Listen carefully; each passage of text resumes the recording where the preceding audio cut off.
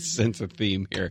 Hey, it's Gary and Shannon. Thanks for downloading, listening to the podcast of the Gary and Shannon Show. Now, if you want to listen to it live, you can do so every weekday from 10 a.m. until 2 p.m. in the greater Los Angeles area on KFI AM 640. Or you can go onto the iHeartRadio app and just type in KFI and listen live, listen to old shows, etc. Make sure that you subscribe not only to this podcast and share it with all your friends, but the pre-post podcast as well, which is bonus content that we can't do on the air for legal purposes. Gary Hoffman. Yeah. You feel it, baby? Shannon Farron. And I'm not going to brag about how much ass I kicked, but let's just say I kicked every single ass. Gary and Shannon.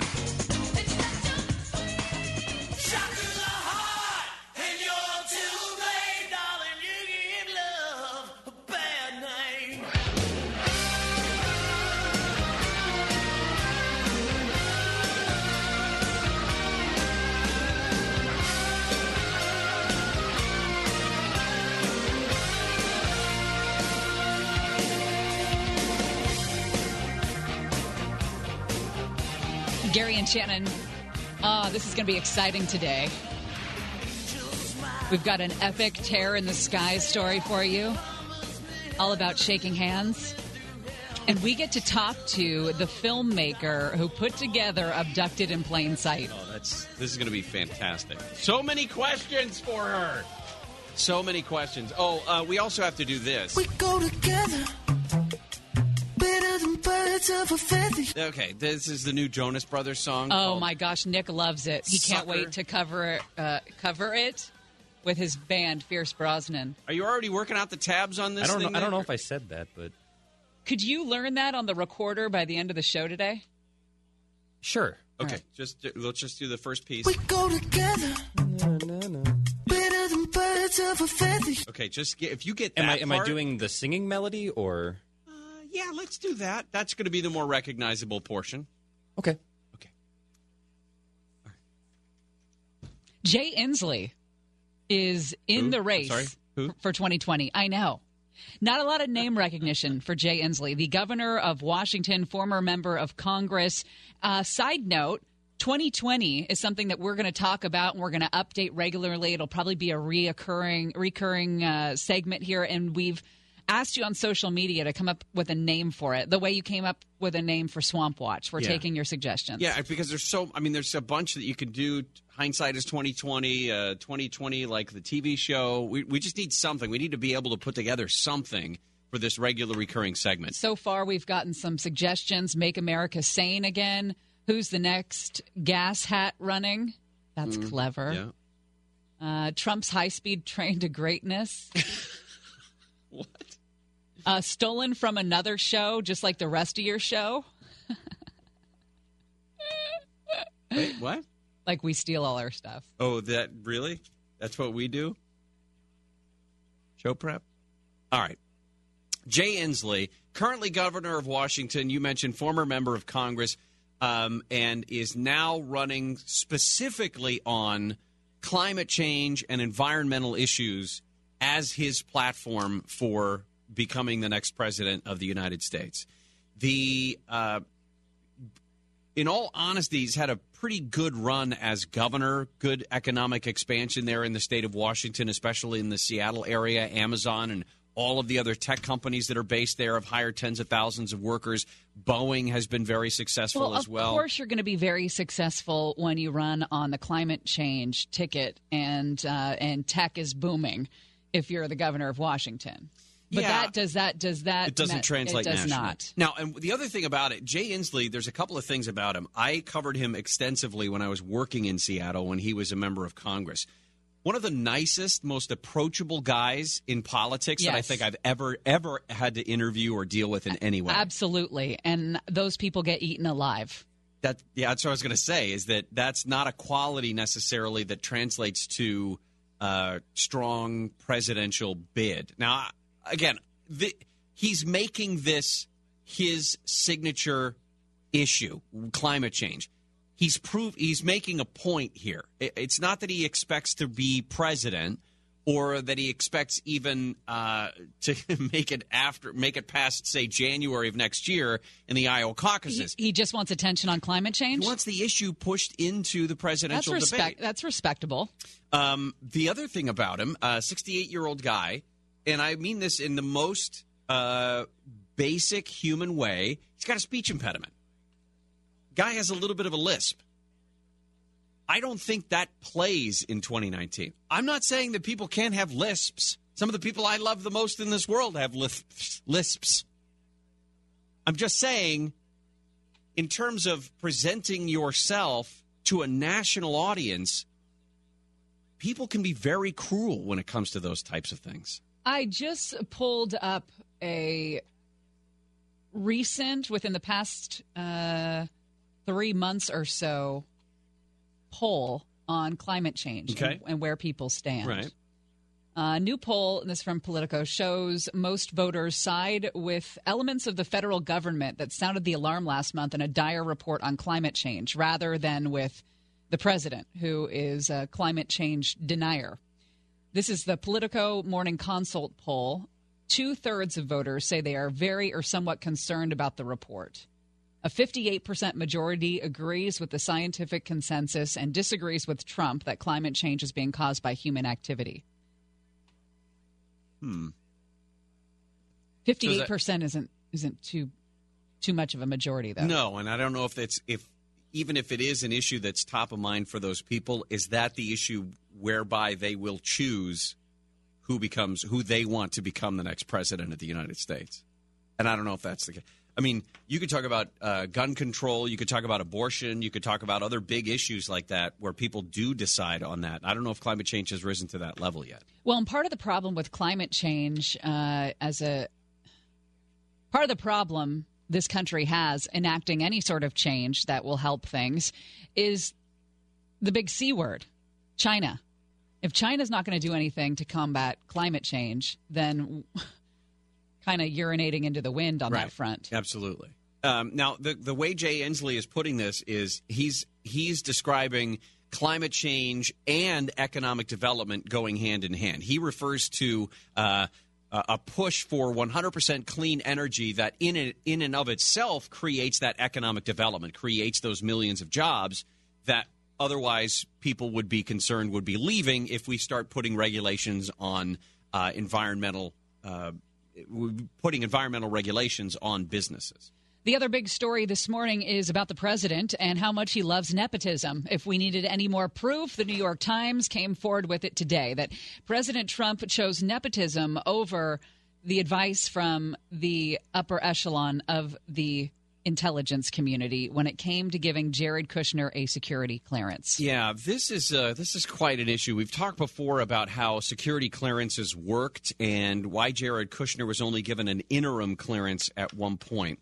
The idea of what happens in a security clearance like this is interesting in that you have to fill out a giant form. By the way, printed it out right here. Standard Form 86.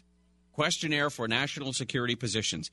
And I was flipping through it today, and it's got the normal stuff you would see like on any job application. Personal information, school information, employment information, any military service information. But it gets into things like psychiatric health, mental evaluations, any police record, financial records you might have. And all of what they're talking about concentrates on Section 19 and 20.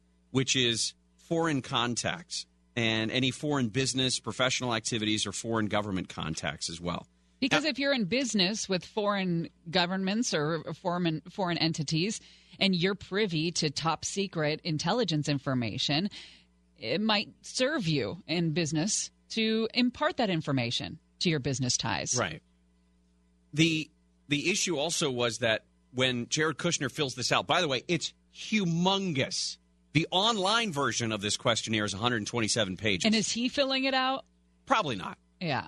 But, I mean, they have said that there were aides that filled him out. His aides at the time insisted he was omitting some of the meetings that he had inadvertently. But this, as much as it is a challenge, perhaps, you were saying this earlier, you don't know what you did on Tuesday. how are you going to remember to go far back 10 years?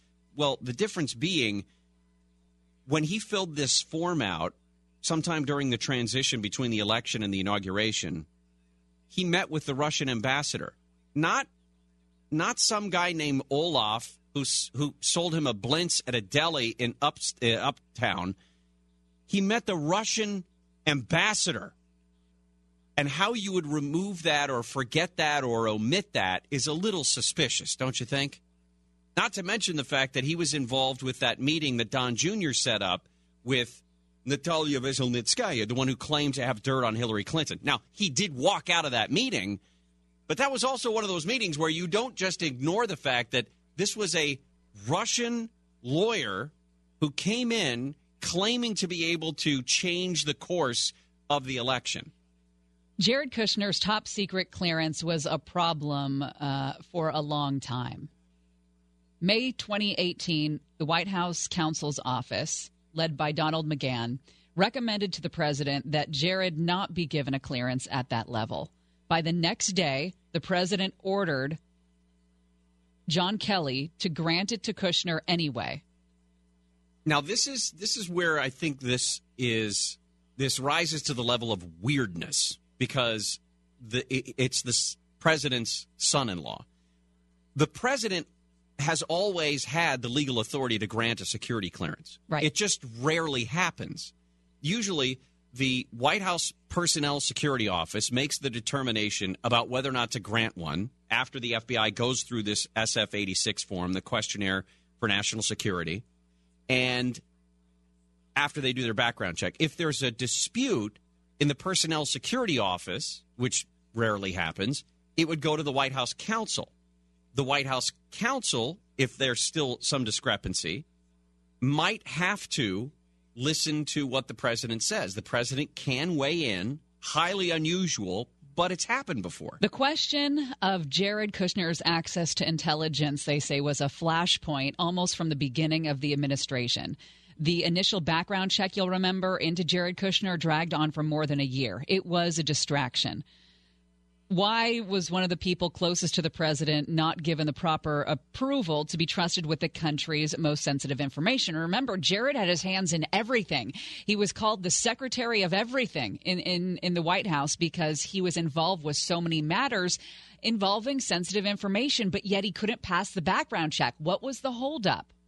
Yeah, and they talk about the FBI and the CIA had questions about foreign business contacts, including those that were related to Israel, those that were related to the United Arab Emirates, and those related to Russia. Those things themselves do not exclude him from getting national security clearance, but it's one of those things that if the intelligence agencies, we've run up against this before in the administration, if the intelligence agencies have questions about things, why are we railroading them through? Because we are a businessman who has relied on nepotism and loyalty for our entire lives, and those aren't things that go away when one becomes president. I think what's frustrating to me is this ongoing discussion about, even Ivanka Trump a few weeks ago in an interview with ABC said, my dad had nothing to do with this. The president didn't push this through. He clearly did. The thing is, it's not. Why do you have to hide that? It's the president has the authority to grant a security clearance like this. Stop hiding it. Just say he did. Now, then deal with the backlash of he did it despite the FBI and the CIA saying, let's hold off on this until we can nail down and make sure that he's not beholden to anybody else, that he's not susceptible to blackmail. Those are the concerns that they had about this guy. All right. We are so thankful. We talked for weeks now about Abducted in Plain Sight, and this is one of those rare times where we get to actually talk to people who have had their hands in this thing from the very beginning. We have spent so much time with all of you talking about Abducted in Plain Sight, the documentary on Netflix about the Broberg family, and if you were screaming at the television for an hour and a half like we were, think about the filmmaker and what she must have gone through. Yeah, Skye Borgman, we've mentioned her name before. Skye is an award-winning cinematographer, shot over 50 films, documentaries, traveled all around the world to do these things. And before we get into Abducted in Plain Sight and how that all started, tell us a little bit about yourself and how you got started in the movie business. Well, it really was, I spent a lot of time traveling, and I just got to a point where I love traveling, I love storytelling, and I love taking pictures. And I thought, well, what can I do that kind of combines all of this? And the only real answer was making films, and specifically I was interested in documentaries. So I went to film school at USC and figured out how to do that. And from that point on was pretty much shooting films and making documentaries, and fiction films as well, but my real love is documentaries. So how did the Broberg family capture your attention? How did you hear about what went on in Pocatello back in 1974? Yeah, I'd come across their book. One of the producers on the film, Stephanie Toby, actually found the book. She and Jan had a mutual friend, and she came to me. She hadn't worked on a documentary before, and she gave me this book, and she was like, what do you think about this? And I read the book, and I was just flabbergasted. I couldn't figure out how something like this could happen, and I really wanted to kind of figure that out. So we met Jan. Stephanie reached out to Jan. We talked to Jan, and Jan was pretty much ready to tell her story. She'd had an opportunity. When they wrote the book in the early 2000s, she had kind of an opportunity to get her story out there, but I don't think the stars really lined up at that point in time. And so sort of 10 years after the fact, she was really ready to get her story out there. Now, the book itself, there's a lot more in the documentary. I should say there are some nuggets of information in the documentary that were not in the book. How did you find those things? Did you just stumble across them during interviews, or did that come out in research? A little bit of both, really. So in the sexual affairs aren't mentioned in the book. You mean the parents' sexual affairs, right? The parents' sexual affairs, That's yes. such a big part of it. Well, I know, and that's what I thought when I read the book. The puzzle pieces didn't quite fit together. And so when we had been talking to Jan, her mom had been pretty open about her affair and was okay about talking about it. And so Jan had sort of told us about that when we had done kind of pre-interviews with Marianne. She had mentioned it a little bit, but nobody had really talked about Bob's affair. I mean, it's not, I don't know, I think sometimes women are better at talking about this stuff, and I know Bob had kind of kept this secret. His family knew about it, but they hadn't told us about it. And so we had managed to get some court documents, and throughout the court documents, we found a mention to it. And so when we went in for the interviews, I knew I was going to talk to Marianne about it, but I didn't know if Bob was ready to tell his story. And when we interviewed him, he voluntarily told this part of his story without me really pushing him to tell it. Did that shock you? Yeah, I think it did a little bit, but I think it was very cathartic for him. I think he had been carrying around this secret for 40 years, and he was ready to tell the story. And I also think he really knew what an important piece of the puzzle it was, and how that his feelings of shame really sort of put blinders on and allowed a lot of this to happen in his family. And I think he finally realized that, and that it was important for other people to know that part of the story. As a filmmaker, that's got to be one of those moments where you look around at the rest of the crew and you think, somebody better mark that. Yeah. We're going to use that. And then the other part of you, is there another part of you as just somebody listening to this heartbreaking story about what happened that you almost forget what you're doing when you're there? You're just listening to this guy tell what is probably an embarrassing and very hard thing for him to say to you. Yeah, and I think his deepest, darkest secret. Sure. And it was, I was just behind the camera just crying with him. And it's really interesting with interviews because it's just such an intimate thing, and that's kind of hard, I think, to wrap your head around, because there are these big cameras involved and there are lights, but it really is this almost one-way conversation where you're giving this person a platform to talk, and you're just sitting there listening. And it doesn't really happen very often in real life, that you just are in a position to completely listen to someone and not jump in and tell your side of the story. And so I think it really really gives people a lot of power and a lot of confidence and a lot of just intimacy to be able to tell their stories. But it was very emotional for me to be on that side of the camera and listen to these stories. And I think it's a great honor to be able to go into interviews and have people open up and tell their stories to me. And it's a really powerful thing. In that moment with Bob, you feel for him. I felt for him. There was a degree of, gosh, how naive are you? But there was also kind of, you felt bad for Bob, right? Yeah. With Marianne on the flip side for me, I'm screaming at the television. How are you able to listen to these stories and not say, but wait a minute, you're going to have an affair with this guy and you know that he slept with your daughter? What are you doing? Yeah, it's such a complicated thing, and I felt that way. I mean, there were so many times when I felt that way, and all of the gambit of emotions that I think you felt and that people feel when they're watching it, I've felt all of those things too, and especially during the editing process, because you're not with them emotionally sort of in the same room, and when you're putting it together and you're really listening to these stories time after time after time again, there's judgment and there's reflection and there's anger and there's sadness, and I think a lot of it too was, I mean, I got to know these people pretty well throughout both the interview process and the editing process, and yes, their naivete was so incredibly frustrating, but I also feel that their motivation behind telling the story was very noble and also very brave. I mean, that's where I sort of would try to put myself into their shoes and say, well, would I ever sit in front of a camera and tell my story if it was this story?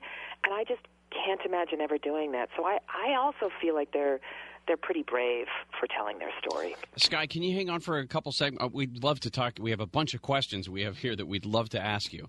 Yeah, absolutely. All right. Skye Borgman, the award-winning cinematographer, producer, director of Abducted in Plain Sight that you can check out on Netflix that we've talked about for weeks now. We'll come back and ask some more questions. Gary and Shannon.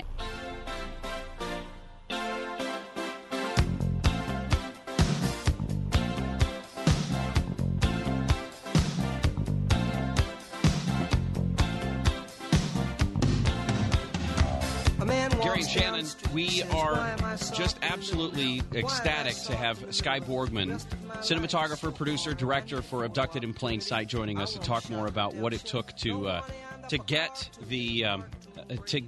Jan and Marianne and Bob and the whole Broberg family to come in and tell their story about this horrific crime that was perpetrated against them by Bob Berchtold. If you know the story, we've told you a couple of times that Jan had been kidnapped twice, sexually assaulted by this guy, apparently married while they were in Mexico. I mean, and the incredible mental manipulation that this guy perpetrated on this family to get access to the 12, 13, 14-year-old Jan. And having affairs with both the mother and the father in a weird way, to separate them and to have something to hang over their heads so he could have access to the little girl. And Skye, where we left off, you were saying that you don't know if this was your story, if you'd sit in front of the cameras. And that was one of the big questions Gary and I had was, if this is your story and it's an embarrassment and it's known in Pocatello, Idaho, what makes a family say, let's go national, let's go international, let's sit down and get more notoriety for this embarrassing story? Yeah, I sincerely believe that the Brobergs are hoping that this film saves lives and opens up people's eyes, even if they've got their blinders on right now, that hopefully it's kind of a slow burn where people can kind of go back to this film and go, hang on a second, I'm feeling this way. This guy's looking at my kid kind of funny. He's looking at me kind of funny. And I know what can happen. And I really think that's what prompted them to tell their story, is that they want people to know that it is not stranger danger. It is someone that you know, love, and trust. It's the neighbor down the street. It's the school teacher. It's the cop. It's the husband. It's the wife. It's the grandfather. It's the brother. It's people that you know. It's people that you love. Though that's what, I mean, the statistics are huge when sexual abuse is. It's something like, I don't know if these statistics are exactly right, but it's something like 90% of kids who are sexually abused are abused by somebody that they know, and it's so hard to accept that people put the blinders on, and the Brobergs did that. They put the blinders on because they love this guy, and so really that is their reason for taking this story, telling their story on such a big national level. In the conversations that we've had about this, either between ourselves or our family members, or even on the air when we've done this, I've heard two different reactions to Jan Broberg as an adult. Number one, she seems so incredibly well-adjusted, considering the trauma that this girl went through in formative years. I disagree. Or, well, that's the other thing. I don't think she's adjusted at all. I mean, the fact that or she's not dealing with it. Yeah, I don't know what's going on, but she still says that she's never experienced the love in her life after B the way that she experienced it with him. Like, that's a great love of her life. Yeah, I know. It's so interesting because I think, to me, it really begs the question, like, I don't know that you can ever fully, you can never get back to normal. Like, this is always going to be a part of your life. And it's not just her life either. Her life, her sister's life, her parents' life, her kids' life, her sister's children, their husbands, cousins. I mean, it's, those ripple effects. But I think that Jan, she has done a lot of work, but I don't know if this love that she felt for Berchtold at such an impressionable age. I mean, I think about this age of being a 12-year-old little girl or little boy even, and how things that happen to you at that age, they just stay with you for your entire life. And she definitely feels that way about Berchtold and has had relationships with men. But she's still working on that, and she's even said she might be working on it for the rest of her life. She's actively working on it, but I don't know that you can ever go back to the person you were before this happened. I think that's impossible. There was reference to other women that were victimized, other girls that were victimized in families by Berchtold. Have you talked to any of them, or have they reached out to you? Have you reached out to them? When we were in the editing process of the documentary, one woman reached out to us. She'd found out about us and making the documentary, and we talked to her a little bit. And it was really interesting because she had sort of confirmed the alien story for me, because I'd always had a bit of a question about whether the aliens were real or whether that was, I guess, a coping mechanism for Jan. And because there was no way of sort of fact-checking it. There were no court transcripts about it. Jan never talked about it. So we weren't able to really confirm that until this woman contacted us, and she said that he had told her stories about being an alien princess, and I was like, holy cow, this is the same kind of manipulation he used on Jan. And so at that moment I was like, okay, these aliens, or at least this story, is something that was practiced and that he used quite a bit. So we had talked to her, and then the Brobergs had been in contact with a few of the other women, and they had given us some contact information for them to reach out to them, and they weren't really interested in telling their stories in a public way. Gary and his wife had to take a break while watching this because there was just so much. And I read that you kind of took a break in making the movie as well. Yeah. It just got to, for me, what was happening is I didn't feel for anybody anymore. And I just got kind of numb to the whole thing and had lost all of my perspective. And so my editor, James Cood, and I just said, you know what, he had an offer for another job, and I'm like, take it. And he went and edited a comedy, I think, and I came back and I redecorated my living room. And cleanse your palate, in other words. Yeah, exactly. And then we came back after about 6 weeks and were able to really dive back into it, and we could feel again, or I could feel again. And it was the best thing that we could have done, because it was just kind of a grind at that point, and it was the worst that I just didn't I just didn't care about what was happening to this little girl and to these people, and so it was really critical. That is interesting. You pointed out earlier that you feel like the Borgman family believes, that the Broberg family believes that one of the reasons that they wanted to do this is they wanted to help other people. And what my wife and I would do is we would get to certain points in the film and we would pause it and then look at each other and say to ourselves, are we doing it right? Are we being naive about the people that are close to our kids? Have we? And it's one of those sort of self-check things. If nothing else, it just begins the conversation of, are we making sure that we're creating a safe environment and have our antenna up in case somebody is too close? That makes me so happy that you say that, because it was really my intention from the very beginning. I mean, people don't really talk about child abuse because it is the most awful thing to think about. And I think it's really easy to blame the Broberg parents. I know a lot of people blame the Broberg parents, but I really wanted to start the conversation with this film, and it's a hard conversation to have, and it's a conversation that people don't want to be having.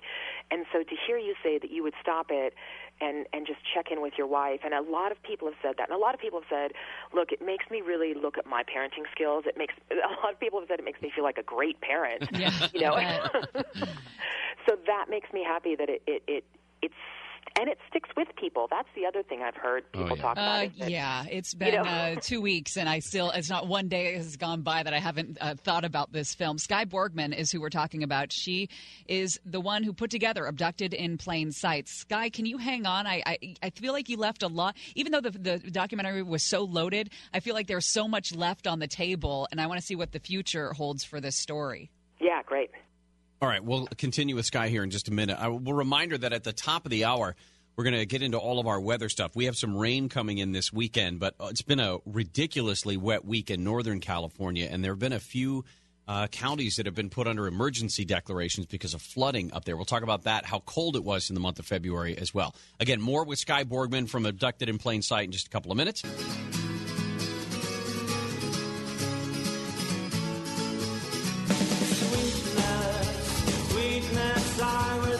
Natron melatonin.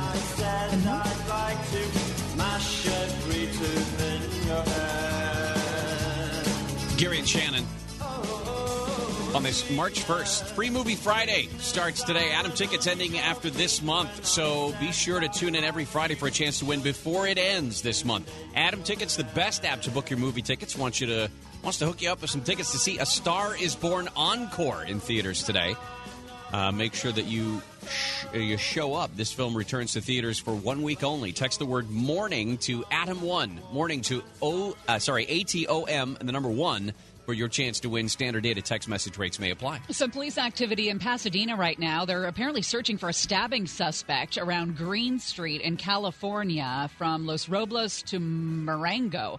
They've got a Mayfield Junior High School reported to be on lockdown. Also, the president today claiming that Michael Cohen was shopping a book to publishers that portrayed Trump in a favorable light, calling it a love letter, and says that Congress should subpoena the manuscript as evidence that he was a liar yesterday. Gary and Shannon, we are talking with Skye Borgman, the producer, director, cinematographer for Abducted in Plain Sight, the show that we've kind of been infatuated with for the last couple of weeks. It's won awards. It's getting obviously amazing reviews. She received the accolade of Award of Excellence, Best Documentary. Can we talk about the business of this? Not to take away from the Broberg family story, but the movie itself, Abducted in Plain Sight, the way we see it on Netflix, is that the way it originally appeared when you started taking it on the festival circuit?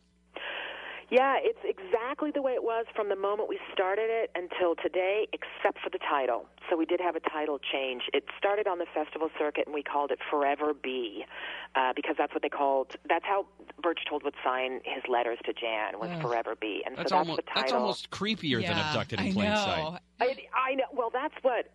I mean, we felt that was super creepy. But some people, like, what does it mean? Like, if you don't have any context for what the film is about, it was a little bit. It just kind of sent a few people in the wrong direction, and some people like, oh, I thought I was coming in to watch a romance, and I was like, oh boy, yeah, no, oh no, no. But when Netflix bought the film, they suggested a title change because they felt that a title that's more that makes a promise. It's more representative of what the story is about. Really, their viewers like that better. It can lead viewers more to watching the film. So, and we were open to that, and Abducted in Plain Sight was always our log line, so it kind of went hand in hand with Forever Be. And so the title change happened around January of 2018. So the church plays a role in this story, unfortunately, and I feel like that it wasn't really there was just no time to explore it in the movie. Yeah, we would go down that path, and we would talk about the church and the Brobergs' relationship with the church, and Birchtold's relationship to the church, and also the relationship to, I guess, law enforcement and who to go to first. Do you go to your bishop first? Do you go to law enforcement first? And some of those decisions and how that happened. And every time we started really exploring this and really going down this path, it was a bit of a wormhole. And we were like, oh my gosh, it totally took us kind of away from the family. And so we tried it so many times to try to figure out a way and then circle it back around. And there just wasn't the time, I guess, in a 90-minute film to go down this path. And so we made the very specific decision to really keep the story focused on the Broberg family and their experiences. What about Karen and Susan? What about the two younger sisters to Jan? How are they doing, and how have they responded to this?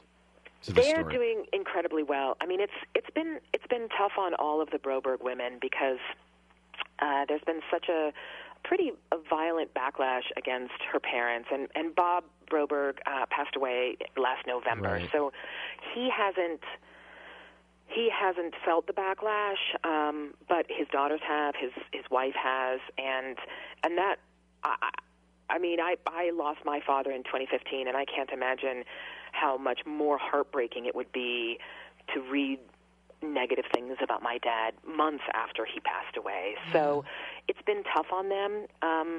But I'll tell you, it's also part of the story that I would love to explore if I get an opportunity to do more about this, is how this affected Jan's sisters, because it's a very long-reaching, I think, cycle of abuse, really, and how they recovered, or how this abuse still affects them today in relationship to, guilt that they may feel about how they respond to Jan, or can they ever get mad at Jan because this awful trauma happened to her. Yeah, they seemed the most tortured to me, the sisters. Well, I think especially Karen, the middle sister, she remembers so much. She's got this phenomenal memory, and the way she approached the situation was she wanted to know everything that was going on, and so she really paid attention.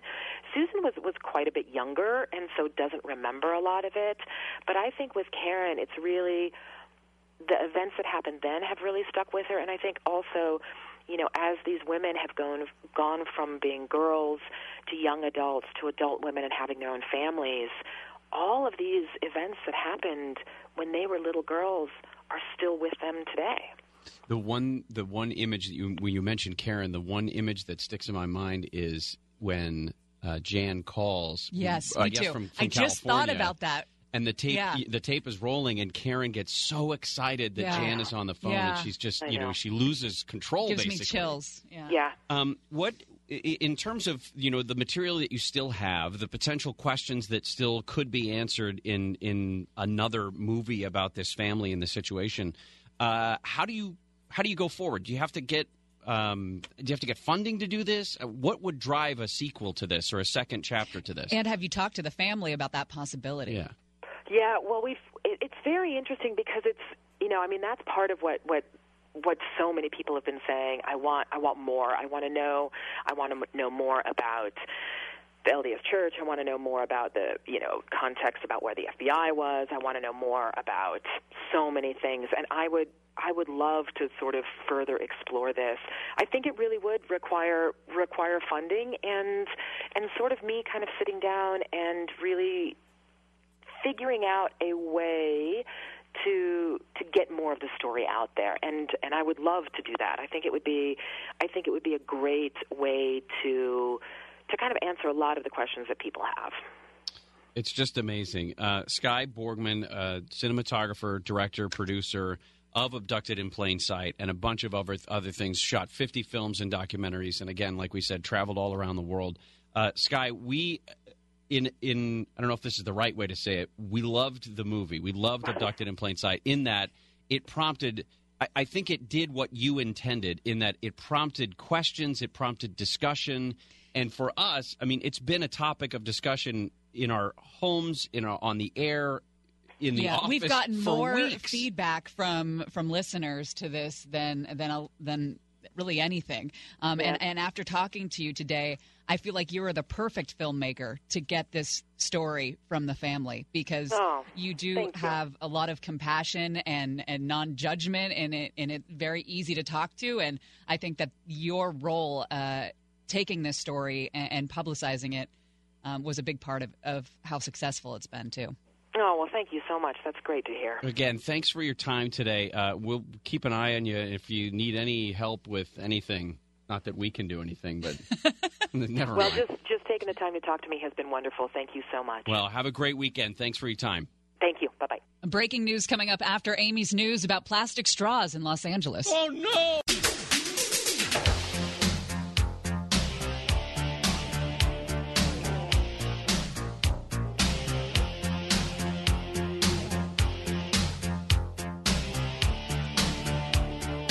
That is awesome. What is awesome? Skye Borgman, she's awesome. She is awesome. That was a lot of fun. So the LA City Council has approved an ordinance under which all LA restaurants will be banned from automatically giving customers plastic straws. They're going to have to deploy more of the straw police. Thank God. I wonder if they're hiring. President Trump says he walked away from that failed summit with Kim Jong-un because Kim demanded that the U.S. lift all sanctions. The North Koreans called a rare late-night news conference to deny that. Two senior officials insisted that Kim had only asked for partial sanctions relief in exchange for shutting down North Korea's main nuclear complex. The issue in the New York Times today, we're going to talk more about this when we get into Swamp Watch, is whether or not the president ordered his chief of staff to grant Jared Kushner security clearance, even after the FBI and the CIA sort of dragged their feet on this and said, we want to look into this guy a little bit more before we give him an official clearance. The FBI had done a background check, but apparently the president came in, was impatient, and suggested to John Kelly that he do it right away. There's some allegations, perhaps, that he went above and beyond what he was supposed to do as president, although it's perfectly within his purview to do so. Whether or not he should have done that when the FBI was saying, hey, let's check into this stuff. This guy's foreign contacts. Quite the chaos last night at the Texas death chamber. Oh, that is a brilliant story. Billy Coble was sentenced to death for the murders in 1989 of his estranged wife's parents and brother. And his son, last night, as soon as the father spoke the last words, the son started pounding on the chamber windows, shouting obscenities, throwing fists. Officers stepped in, eventually arrested him on charges of resisting an officer. Yeah, him and a friend, I guess, that were there. And then a sister-in-law was also super emotional during the whole thing. Man, I haven't seen one of those events at an execution in quite a long time. Right.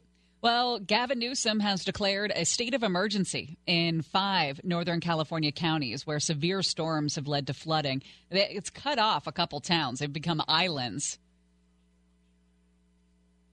I'm surprised that we haven't seen more of this. When I lived in Northern California, Guerneville flooded all of the time. It seemed like it was one of those, I think one of the Sonoma County officials described it as a flashy river.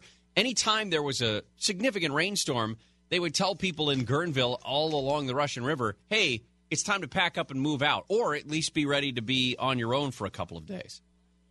3,600 people in about 24 communities near the Russian River were evacuated.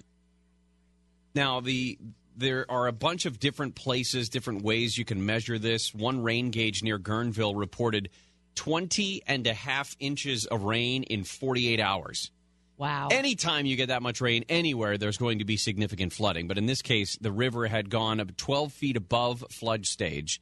Now, again, even before it gets to flood stage, the Russian River will flood certain parts of those communities. When it's at flood stage, you can imagine that several of them are going to be underwater, and then add 12 feet on top of that.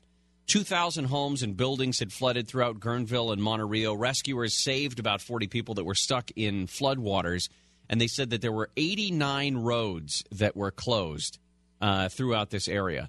There was also a strange story farther up north on the coast, Ferndale, almost on the coast there, where a guy was trying to wade through water to get to his kids. I guess he was going from a barn or from his home. Try it again. From a barn to his home.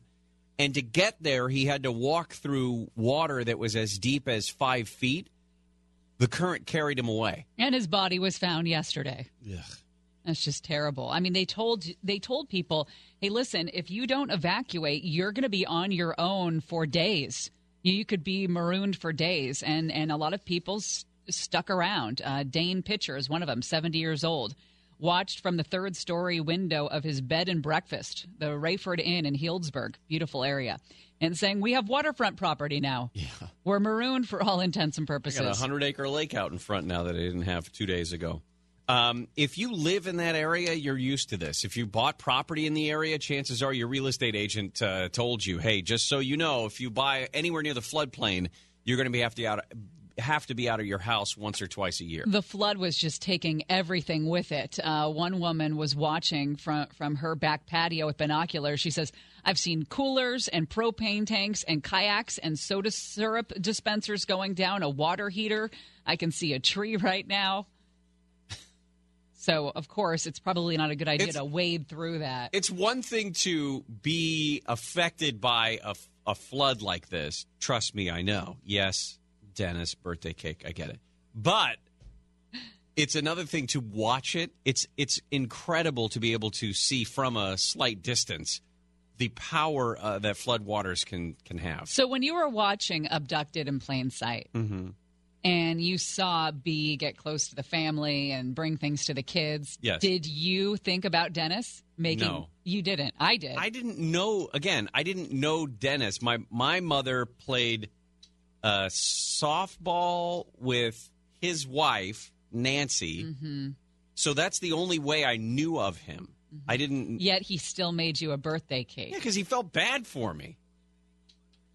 There's just something with that. Now, hold on a second. If I had a friend whose kid had lost his house, I mean, I didn't lose my house, but I was out of my house and I lost a bunch of clothes and toys and stuff. Your wife would probably make the cake. You wouldn't. You wouldn't think in your head, I'm going to make that kid a birthday cake.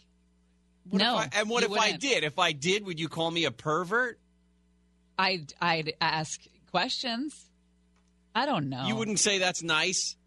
I don't think I had any contact. It's just odd. I don't think I had any contact with him after that. I can't recall any other event that we ever did with the family. Your parents were like, why is Dennis bringing Gary a cake? Let's cut off contact with that guy. And that's why you never talked to him again. You may recognize that your natural gas bill is also high this month because this is the coldest, or this was last month, the coldest February we've seen in some time. I think you dodged a bullet with that guy. At least 132 years, this is the first time in Los Angeles that the mercury has not reached 70 degrees in downtown for the entire month of February. The average for the high was 61 degrees, which is 7 degrees below normal. Just something to think about. I don't think it was an issue. I don't think. Well, I think that they cut off contact. There could be some suppressed memories there. Oh, I take that back. I actually worked for him for one day. When I was about 16 years old. Uh-huh. He had hired a couple of guys and me. Mm-hmm. We were cleaning up a work yard that he had. Yeah. Was it warm that day? No. Okay. I'm curious about that. LA County transportation officials want to make driving, I don't remember his last name, more expensive. Did he pay you in cash?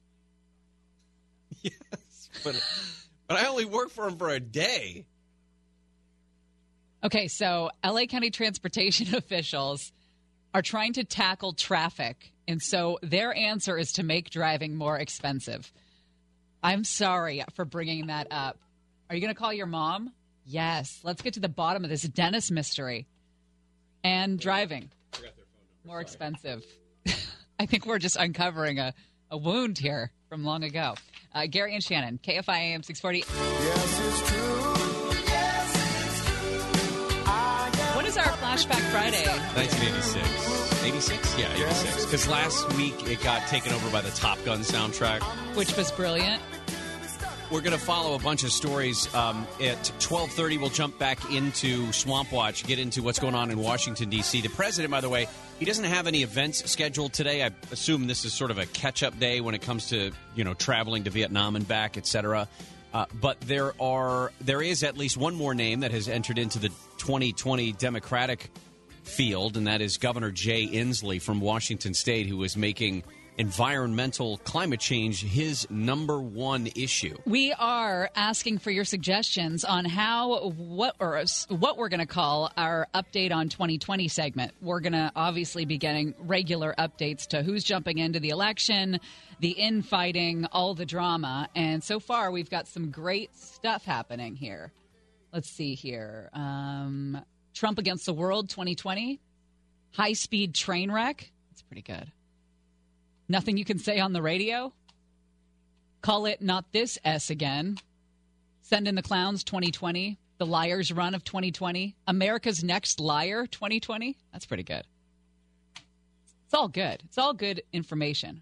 It's going to be hard to pick exactly who gets to win that contest. Blake, can you bring up the phone? Oh, never mind. You had the phone on. I've had the phone on hold for. Do you guys know what a busy signal sounds like? Like when you call somebody and they're on the phone and you get a busy signal? It's like boop, boop. Okay. Boop, yeah, just making sure. My parents are the only ones in America who still do not have call waiting because they think it's rude. It is. So I just tried to call them again and the it's funny that your parents have that. My mom, if I'm on the phone with her and I could be telling her, like, I could be in tears on the side of a road. Mm-hmm. I just got into a car wreck, and Mom, and I'm bleeding. As soon as that beep comes through, I see a light. Hold on 1 second, honey. She always takes the call waiting call, no matter what the conversation is. Well, it may be your brother on the side of the road who sees the light at the time then, too. Yeah, so. She would totally take that call over me. I'll call you back, Shanny. That's for sure. No, I was trying to ask my parents. I don't even remember what Dennis's last name is. Yeah. I assume he's still around. I don't know.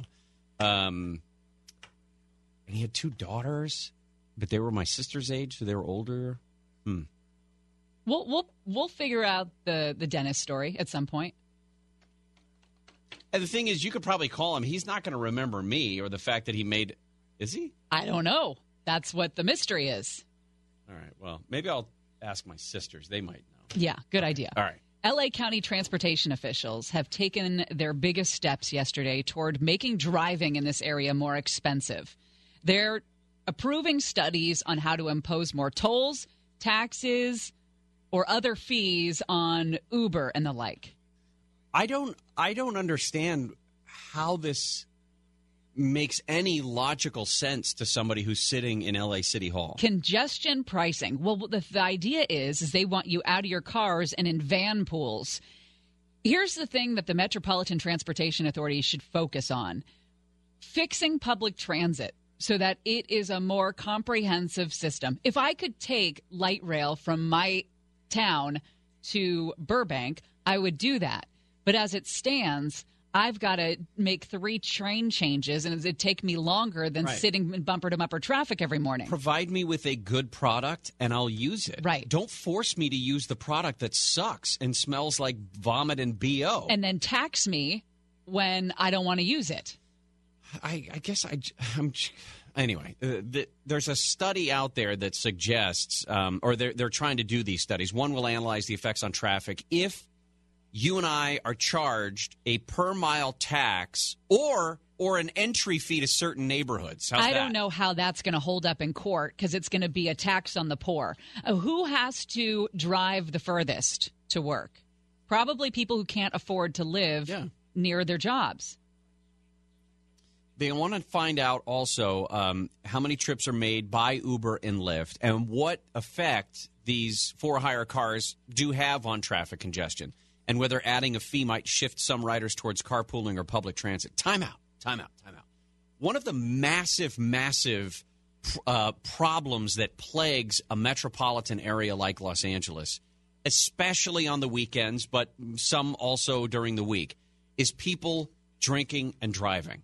And one of the massive innovations that has come along to, I hope, maybe this is me putting on my rose-colored glasses, but I hope to cut down on that is something like Uber or Lyft, where you have I am going to be at your doorstep in 4 minutes ride and take you wherever you want to go throughout Southern California, basically.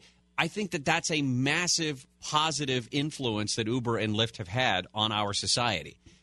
Yeah, every once in a while you're going to talk about whether they add to congestion, but you're never alone in an Uber car. Think about that. You're never alone. If that's the ultimate van pool, carpool, HOV lane use right there, you're never alone in that Lyft. I saw a van pool, van to work or some crap today as I was sitting in traffic. Say that. And I said to myself out loud, that is my hell. Like the idea of carpooling to work in a van with people I don't know but work near me seems like complete hell. A friend of ours. Like depression-inducing, forced togetherness first thing in the morning. No, thank you. Never going to happen. And I don't want to carpool, so you're going to tax me. You're thinking like everyone's going to take away my freedom to drive alone. Hey, what you guys have for dinner last night? Have you seen Abducted in Plain Sight yet? That's exactly what it is. I don't think that's the case. Oh, I do. A friend of mine was a retired CHP officer who drove van pool like that from our hometown into San Francisco every day, which is about 35 miles, and loved it. Made money on it in that he would charge the people however much money, and it was an 8 or 10 passenger van, something like that. He loved it. And the people were regulars for the most part. They were regulars. So after a while, it was okay, but it was never there were never forced conversations or anything like that. It was almost more like a airport shuttle style thing where you were strangers enough that the conversation wasn't going to be. Yeah, but that's an 8 or 10 van. The vans I saw today are like the family van. You're too close for comfort. When the snacks are like somebody made a peanut butter and jelly sandwich and cut it into quarters. Or somebody's eating like oatmeal that's smelling up the whole thing, and somebody's playing bad music. It's just it's a recipe for disaster to throw people together like that first thing in the morning. Each of these studies, they say, is going to take a year or two and examine how a fee structure could affect traffic flow, transit ridership, and, like you said, low-income commuters. I remember one of the carpool moms who I adore had a thing with Celine Dion music. This is circa like 1993, 1992 maybe. Yeah. And I went to school depressed every day. I mean, you listen to Celine Dion from 1992 and your heart is broken and you don't know why because you're 12. The key is later on, she tells you that your heart will go on. She hadn't gotten there yet. Ah, okay. That was the late 90s. This is just, it's silliness that LA Metro is looking at the potential for charging you to drive into certain areas and not putting together a product. If they want you in those van pools, if they want you on those trains, if they want you in buses, make them appealing. Make a product that people want to use and people will go to it. All right, the Fred Hall Show is back. Do not miss one of America's largest fishing and boat shows in the western United States. We have tickets to the upcoming Fred Hall Show at the Long Beach Convention Center starting next week, actually, March 6th through the 10th. The ultimate experience, hunting, camping, fishing, diving, off-road vehicles, and water sports. Get all the info at fredhall.com. But we have a 4-pack of tickets for you as well. Caller number 6, 1-800-520-1KFI, 800-520-1534. Yeah, it's time to call. Come on, it's time to call. Let's call. Yeah. fredhall.com. Remember we told you the story of that trail runner who encountered a mountain lion that charged him and he was able to fight off the mountain lion? We got a little heat. About telling this guy's story. Somebody wanted the mountain lion to kill him? I'm not sure. Okay. We'll dive into it. Gary and Shannon will continue in just a moment.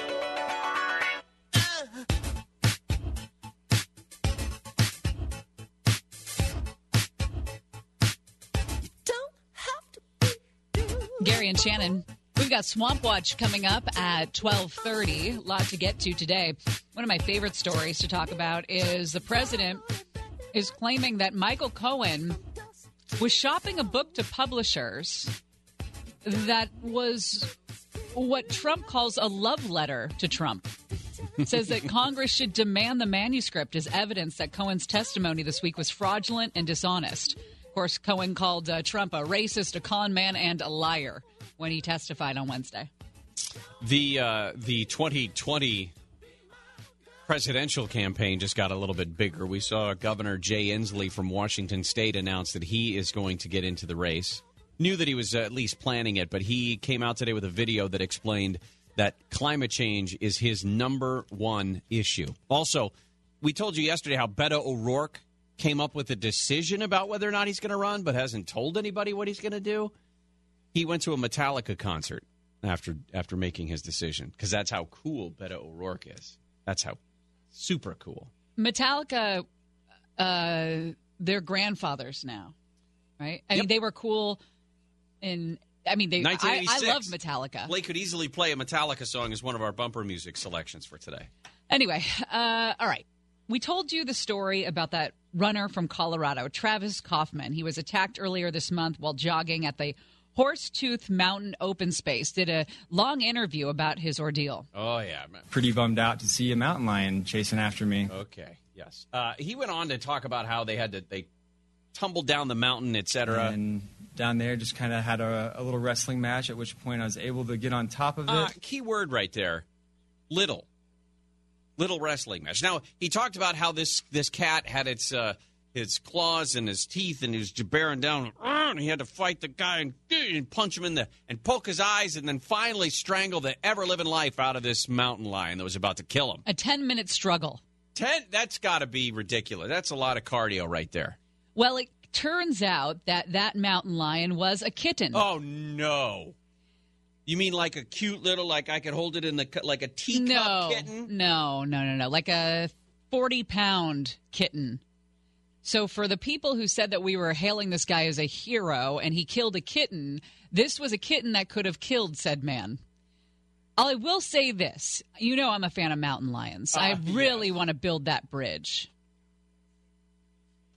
But over the 101, so that the mountain lions can procreate with mountain lions that they're not related to. Yeah. But here's the thing. These encounters are extremely rare. Human encounters with mountain lions, it just doesn't happen. And the risk of an attack is even smaller than that. They say you're more likely to drown in your bathtub, be killed by a pet dog, or hit by lightning. That mountain lions don't have any natural urge to hunt people. If they did, there would be attacks every day. But they don't. They avoid us. They say never to approach or corner a mountain lion. And you know what the worst thing you can do? Look like a deer?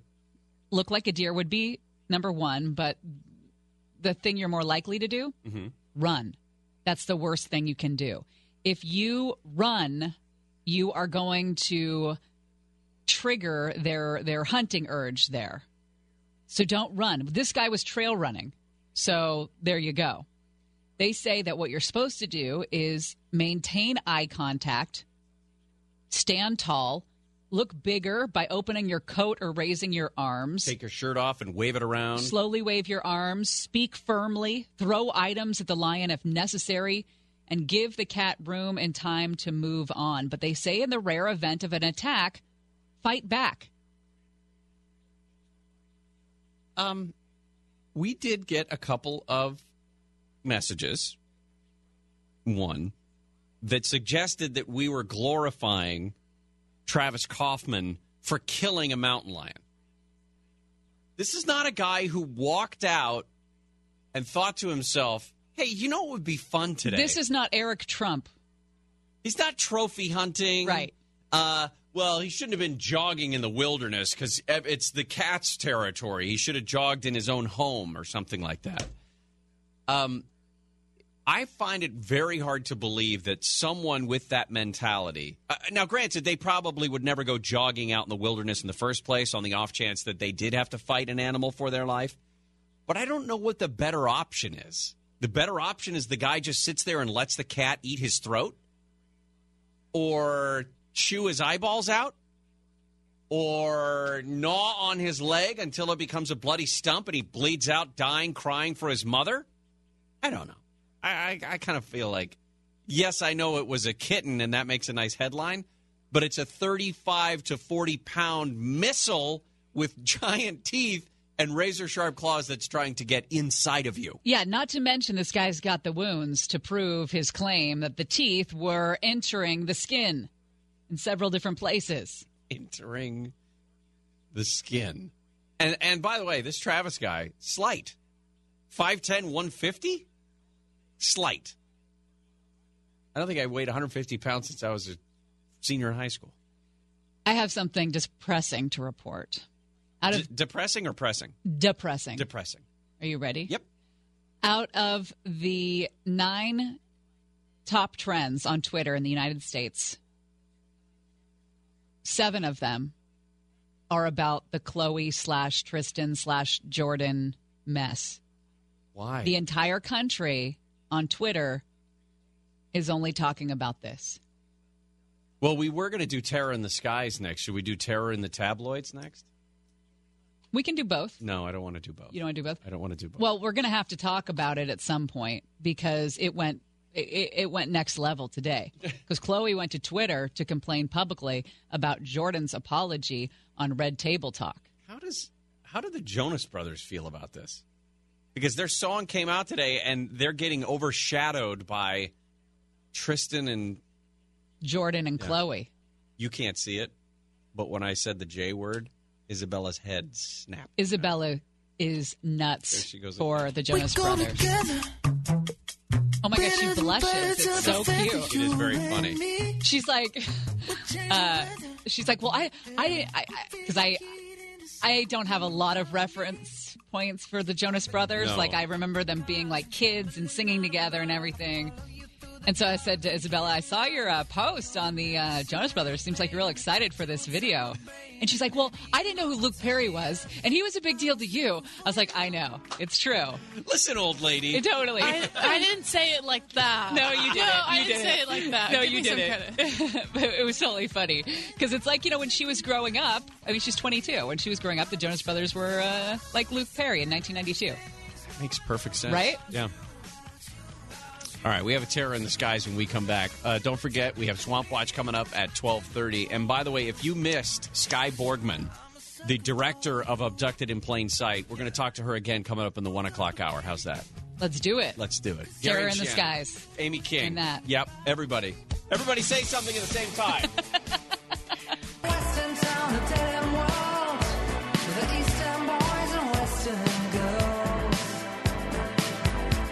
In a Western town, a dead end world.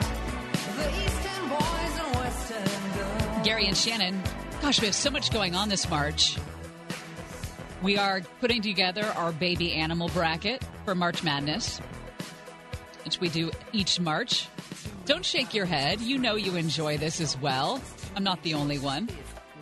I didn't get my I got my University of Maryland, Baltimore County T-shirt last year after the Retrievers beat Virginia, the only number 16 seed to be the number 1 seed. Right.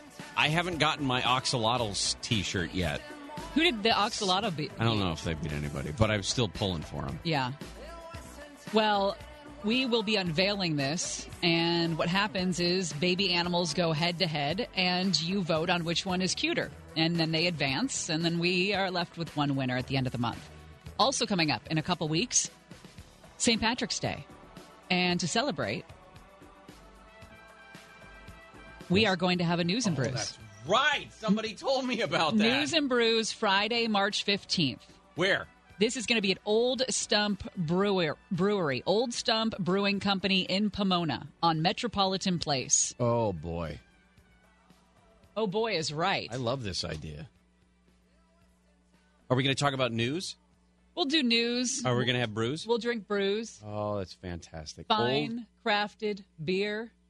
Let me go down the menu here of the beers. Of Old Stump Brewery for our News and Brews coming up on Friday, March 15th. There's a light beer called Muffin Top.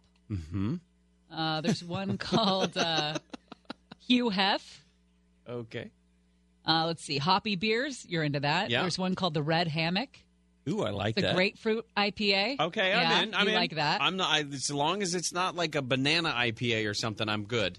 Here's a P-Town Porter for Pomona. All right. Rusty Gasket. Is that that's a beer? Yeah. Okay. Yeah, it is. I didn't know if that was like a euphemism for something. I think a lot of them are euphemisms. It's going to be a great time. What a great fit. Old Stump Brewing Company coming up on in Pomona, coming up on Friday, March 15th. So 2 weeks from today, you got plenty of time to start planning. Come on out. And the cool thing is we just I talked with executive producer Michelle about what's been going on. She says we're going to have stuff to give away, like new stuff, not like trash that we bring from our office, but new stuff. Do you think that the management started getting embarrassed of us because we would literally bring crap from our hoarder's office? Hey, everybody, you get a half-eaten box of unicorn cereal. Lucky you. Yes. Again, Old Stump Brewery for our next News and Brews in Pomona coming up on Friday, March 15th. Time for Terror in the Skies. Flight 209er, you are cleared for takeoff. Roger. Get off my plane. Roger, Roger. What's our vector, Victor? Enough is enough! I have had it with these monkey-fighting snakes on this Monday to Friday plane! It's Gary and Shannon's Terror in the Skies on KFI. I feel like I know this guy. Just that someone is trying to be a little over-friendly and then being upset when you're not accepting of his over-friendliness.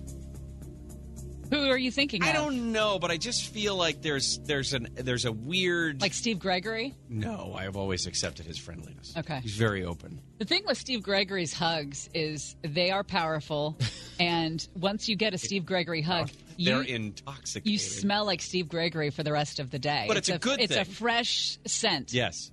Almost like an Irish Spring It commercial. is like an Irish Spring. I wonder if that's what he uses. Nikita Gross was waiting for his flight to New York to leave Sheremetyevo Airport in Moscow. Nick, will you find out what kind of soap Steve Gregory uses? When he spotted a fellow American 15 rows in front of him. How do you do that? You've been to Moscow. Yes. When no, you got I have not. You've I've been to St. Russia? Petersburg. Okay. Yeah. So you've been in the fatherland. Or whatever they call it. When you got on the plane to leave, did you think, oh my gosh, look at you, you're an American. I'm an American. You can tell the difference between Russians and Americans. Okay. All right. One of the telltale signs is Russians do not smile. It is very grim-faced.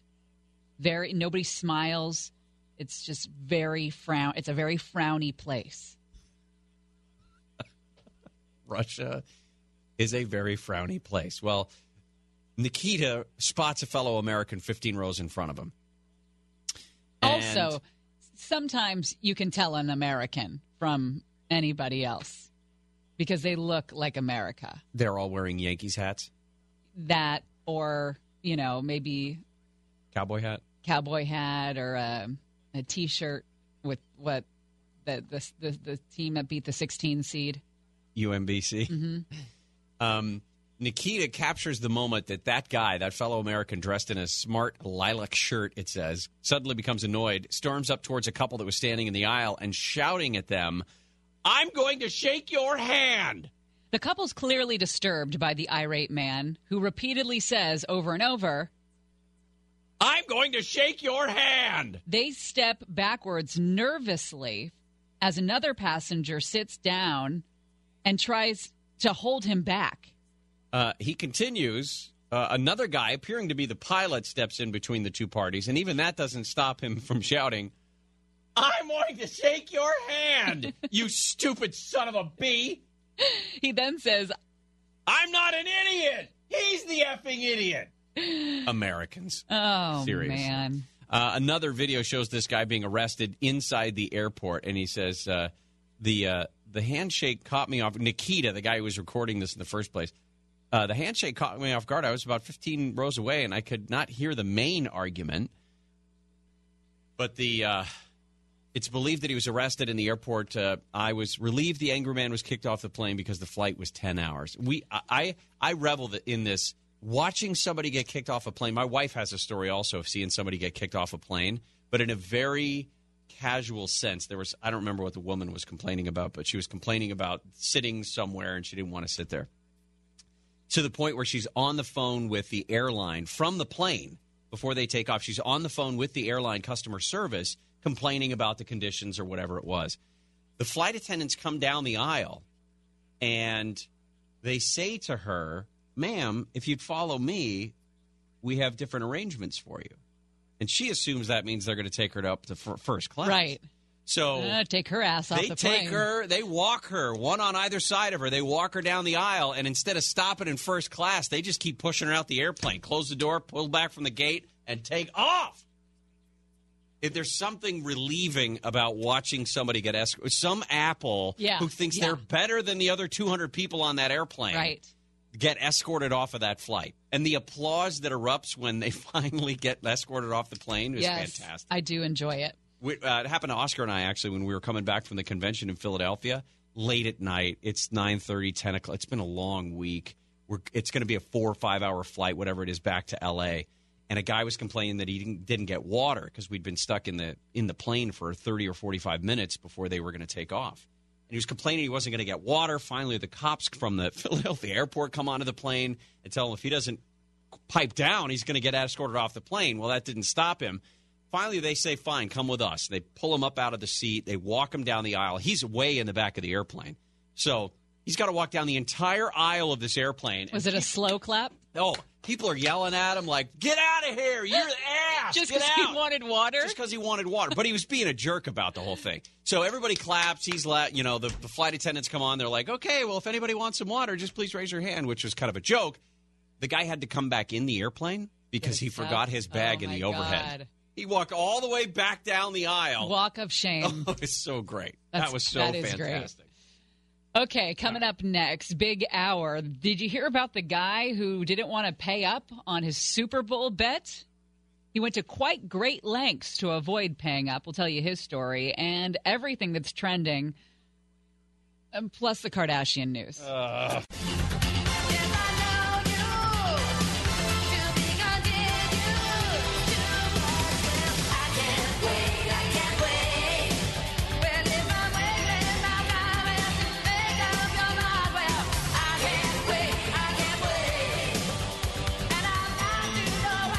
Gary and Shannon.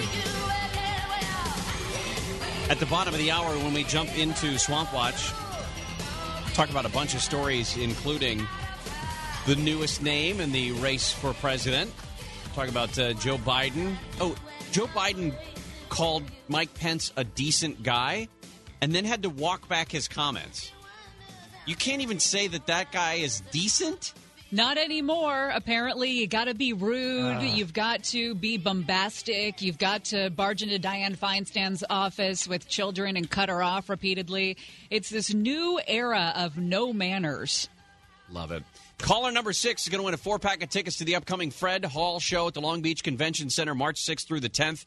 Do not miss out. This is going to be one of America's largest fishing and boat shows in the western United States. The ultimate camping, hunting, fishing, diving, off-road vehicles, and water sports. Get all the information at fredhall.com. Again, we have a 4-pack of tickets to give away to caller number 6, 1-800-520-1KFI. That's 1-800-520-1534. Yeah, it's time to call. Come on, it's time to call. Let's call. For the Fred Hall show at the Long Beach Convention Center, March 6th through the 10th. Hey. Yep. What else are people talking about? Time for What's Happening. Well, if you look at Twitter, the only things trending are the problems between the Kardashians. Jordan, Khloe, Tristan, that whole bit, the cheating scandal. But we're going to just shelve that and talk about things that actually matter, like the rain. The rain is back, a storm brewing over the Pacific. It's going to bring heavy rain over this weekend. It's going to start late tonight, probably about 10 o'clock. It arrives in Santa Barbara County. And then heavier rain is going to arrive Saturday. We could get up to an inch of rain in the L.A. area tomorrow. This has been a fun winter. No, it's been like a real winter, and I don't like it. I don't. I want a pony I know. On Sunshine Rainbow Street. Yes, that sounds lovely. We have had a lot of rainbows, though, which has been very cool. But no unicorns that we know of. We have a new candidate for the Democratic nomination for president. His name, let me, ladies and gentlemen, introduce you to Governor Jay Inslee from Washington State. It is our moment to solve America's most daunting challenge and make it the first, foremost, and paramount duty of the United States, and that is to defeat climate change. Okay, I will say early in the 10 o'clock hour, I said that he has a speech impediment. It is nowhere near as pronounced as I remember it from 15 years ago. No, I think he's worked on it a I wonder lot. if that's the case. Now, here's the thing. Jay Inslee doesn't have a lot of national name recognition, but I like the idea that he wants to just get publicity for what he thinks should be a major topic in the election, which is climate change. Yeah, I mean, I think that him doing that definitely forces the issue in terms of it will be brought up in whatever series of debates we see between the now officially 10 candidates who have officially announced that they will be running for the Democratic nomination. It's something that the president doesn't believe in, and the latest poll from Politico said that 58% of those polled do believe in climate change. I have some experience with Jay Inslee, only that I interviewed him probably a dozen times in the time that I was living and working in Seattle. And he, being a member of Congress, was by far the most approachable, the most responsive member of the congressional delegation from Washington State that I ever worked with. Yeah, he was really nice. I compare him to Tom McClintock on the other side of the aisle here, though. Yeah. Tom McClintock, always super approachable, always ready to do an interview. Such a nice guy. Yeah. All right, crazy times last night at the Texas death chamber. This was a man who killed Robert and Zelda Vika and their son Bobby. These were the parents of his estranged wife and her brother. Happened in 1989, just northeast of Waco, Texas. Since Texas resumed capital punishment in the early 80s, Billy Coble was the oldest person to have been put to death at the age of 70. When he made a final statement last night before his execution, all he said was, "That'll be $5." What does that mean? He told 5 witnesses he selected to be in the audience that he loved them, and then again said, "That'll be $5. Take care." He gasped several times, began snoring. A prosecutor once described him as having a heart full of scorpions. Yeah, but this thing got crazy because his son, after he finishes his statement, his son, a friend, and a daughter-in-law all become super emotional and violent. Yelling obscenities, they're throwing fists, they're kicking at people in the death chamber witness area. The officers that are nearby obviously had to step in, but the two men were handcuffed and arrested for resisting officers. So he was pronounced dead at 6:24 last night, Texas time. Tesla is now pricing the Model 3 at $35,000. That means that they're hitting the price point that they've been trying to reach for a long time here. The cheapest Model 3 that could be ordered before this was about $42,900. You driven one of these? No, but I want to. Have you ridden in one of these? No. Oh, my gosh. I just kind of lurk around people that have Teslas, like in parking lots and stuff. I just kind of lurk a little bit outside the window to get a I can glimpse. see you looking in, and then somebody saying, "Ma'am, right? Excuse me, what are you doing to my car?" No, amazing technology, amazing rides. I understand Consumer Reports has pulled back a little bit on their their Model 3 recommendations, only because there are some issues that are cropping up. But for the most part, they are amazing vehicles. Katherine Hellman has died. Remember from Who's the Boss, the mom? Everyone Loves Raymond as well. 89 years old. Apparently had Alzheimer's. Died at her home. She made her stage debut in the 50s and 60s. Her big breakthrough in the 70s when she starred in the sitcom Soap. She earned 4 Emmy nods and a Golden Globe for her role as Jessica Tate. Alyssa Milano, of course, worked with her on Who's the Boss, and she wrote on Twitter today, "My beautiful, kind, funny, gracious, compassionate rock. You were an instrumental part of my life. You taught me to hold my head above the marsh. You taught me to do anything for a laugh. What an example you were. Rest in peace, Catherine." Loved that show, and I loved her on Who's the Boss. There is another story that's been floating around that I'm not sure we'll have enough time to get to today, but I know it's going to last, so we'll talk about it next week as well. But UC Davis has come out and had to condemn some statements from one of their professors. An English and literature professor named Joshua Clover wrote several tweets years ago and then made some comments a few years back with San Francisco Weekly. The question posed to this professor was, what's wrong with society? His answer was, people think that cops need to be reformed. They need to be killed. He tweeted in 2014, I'm thankful that every living cop will one day be dead, some by their own hand, some by others, too many of old age. Hashtag, let's not make more.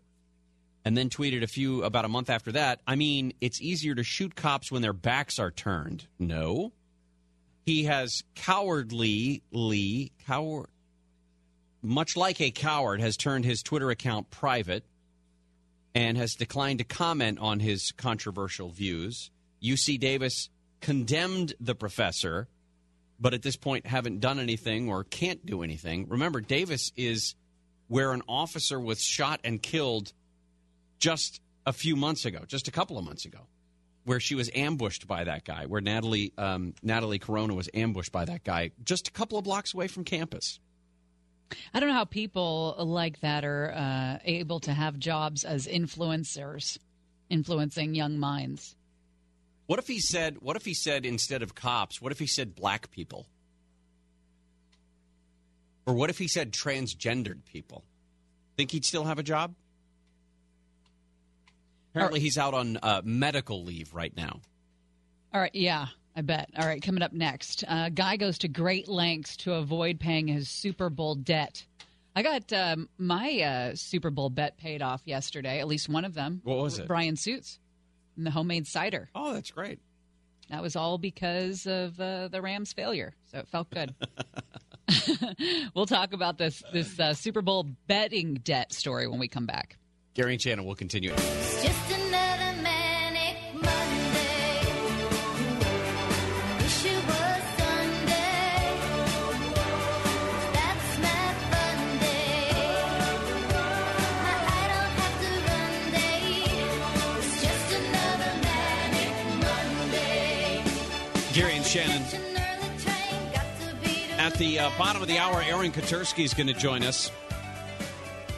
We have been talking about the security clearance issue. The New York Times had a big report today that former Chief of Staff John Kelly was ordered by President Trump to get top-level security clearance for Dimples Kushner, even though the FBI and the CIA hadn't signed off on it yet.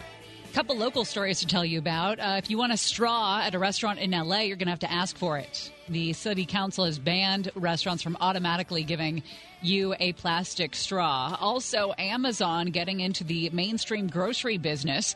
Wall Street Journal reporting that Amazon's going to open a series of grocery stores starting in L.A. later this year. Hey, campfire update. PG&E, we know that they declared bankruptcy back in January because they're on the hook for potentially billions of dollars. They are apparently wearing it, or they're closer to wearing it when it comes to the campfire. They said now in court papers that were filed yesterday that it is not just possible, it is probable that one of the transmission lines owned by PG&E sparked the campfire last year that destroyed the town of Paradise and killed 86 people. They're taking a $10.5 billion charge for claims connected to the fire in the fourth quarter earnings statement that they posted yesterday. So, a quick update on the Dennis, the guy that made me the cake when I was 9. Yeah. My sisters, they gave me the last name, and I haven't been able to find them specifically. But one of my sisters reminded me that this was after there was a flood in 1982, early 1982. My birthday was wiped out by this thing, and he made me a cake for my 9th birthday. We all went over to their house and celebrated my birthday because everything else had been flooded out. They also took our photo albums and washed every picture. Wow. Because they were completely covered in dirty, muddy water, like fine, silty water, and they cleaned all of our pictures. Those are good friends. See? Now I feel bad. Yeah, you should. But they've got a couple of daughters that would be a little bit older than me because they're my sister's age, so 3 or 4 years older than me. I'm trying to track them down just to see if I don't know where they ended up. It's like your own little mystery. It's not a very good one. But All right. Well, there was a man in upstate New York. He was running a Super Bowl pool. You do this every year. You put together a pool, and we pick squares, the whole bit. Oh, hold on a second. The most you can win at my house on a Super Bowl pool, I think, was $80 or something like that on the prop bet sheet. That's it. Like, you're never going to walk out of my house with a lot of money. This pool was for $50,000. Yeah, see? No, that's not going to happen. He is from a town just outside of Niagara Falls. And what happened was he started making up names in the squares of the pool he was running. But then none of his numbers hit, and he realized he could not pay out the $50,000 that he had promised to pay out. So he decides to fake his own kidnapping. Cops found him tied up in the back seat of his blue F-150 in a supermarket parking lot. He had a rope around his neck, and the other end was looped around the headrest. He was bound at the hands and ankles with duct tape. He told the state troopers that two men he'd picked up in his truck flashed a gun and stole $16,000 in cash that he had won from the Super Bowl pool. Okay. Why are you... Well, go on. That these two men who also participated in the pool made him drive around Western New York against his will for 2 days and then tied him up and ditched him in the parking lot. That's a Jussie Smollett story if I've ever heard Yeah, one. but I mean, this is doesn't add up. They said that he made up the names in the squares of the pool that he was running, and that, like you said, none of those numbers hit. He couldn't pay out most of the $50,000 that he had promised. Charged with felony fraud, falsely reporting an incident, which is a misdemeanor, due in court in the town where he was found sometime this month. Not sure if he's got an attorney, but this is pretty good. When you look at his mug shot, you can totally see this guy hatching this plan. Like, here's what I'll do. I know what I'll do. Yeah, the thing is, if you do that in front of people, that's why you can't. That's why I had Brian Suit's daughter help me pick the numbers for the number sheet that we did, because I wanted there to be no appearance of impropriety at all. And I figure, sweet little girl like that would never cheat. Well, I couldn't cheat if I gave it to her to do. There were a couple years in a row where your wife won everything. That was unusual. I mean, come on. I think my husband even said, I'm not playing Gary's pool because I'll just give Shannon the money right now. Which was very nice. He gave her a good $20 tip right at the beginning of the day. I'll just hand this to you now. All right, when we come back, we're going to get into Swamp Watch. There's a bunch of stuff we're going to get to, not just the issue of top-level security clearances for Dimples Kushner, but Jay Inslee, who is he, why he's going to be running for president on the Democratic ticket, what Joe Biden said about Mike Pence that has taken people so... I don't know, giving them such a heartburn, perhaps. God forbid we have manners. Yeah. God forbid we don't yell at somebody and put them down and criticize them. God forbid we treat people like humans despite our disagreements politically. Good Lord. You just missed that, by the way. No. The basket's like literally 18 inches from you, and you couldn't make it. Is that what we're doing now? Yes, we are. It's all Friday. Right. Gary and Shannon. Is it so wrong to be human after all?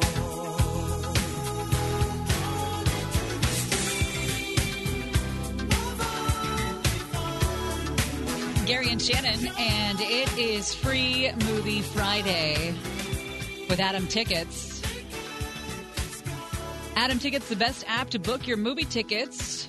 They want to hook you up with tickets to see A Star is Born Encore in theaters today. Bravo! Discover never-before-seen performances as this film returns to theaters for 1 week only. Text MORNING to Adam1 for your chance to win. Standard data and text message rates may apply. A couple of weather stories that we've been looking at. It looks like the first time since forecasters began writing this thing down, at least 130-plus years, this has been the coldest one of the coldest Februaries, and the temperature did not reach 70 degrees in downtown L.A. for the entire month of February. Pretty amazing. We've also been watching the winter weather, the rain that has come through, and the U.S. Drought Monitor says more than 87% of California is now free of drought conditions. Snowpack, 153% of average for this state, which is fantastic news. The Michael Cohen fallout continues. Apparently he gave Congress a who's who of the president's allies and business associates during his testimony. Rattled off more than a dozen names, giving the House Oversight and Reform Committee a potential roadmap, really, for future hearings. Great. Target-rich environment, it sounds like. Let's see, Felix Sater. Oh, yeah, this stuff is He's the juicy. Russian guy. Russian-born former mafia informant and stock fraud scheme convict. Ooh, a business advisor to Trump for off and on for several years. You know, and I'm told you I'm listening to this podcast, Crime Town. It's all about the mob in Providence, Rhode Island, and it's fantastic look inside the mob.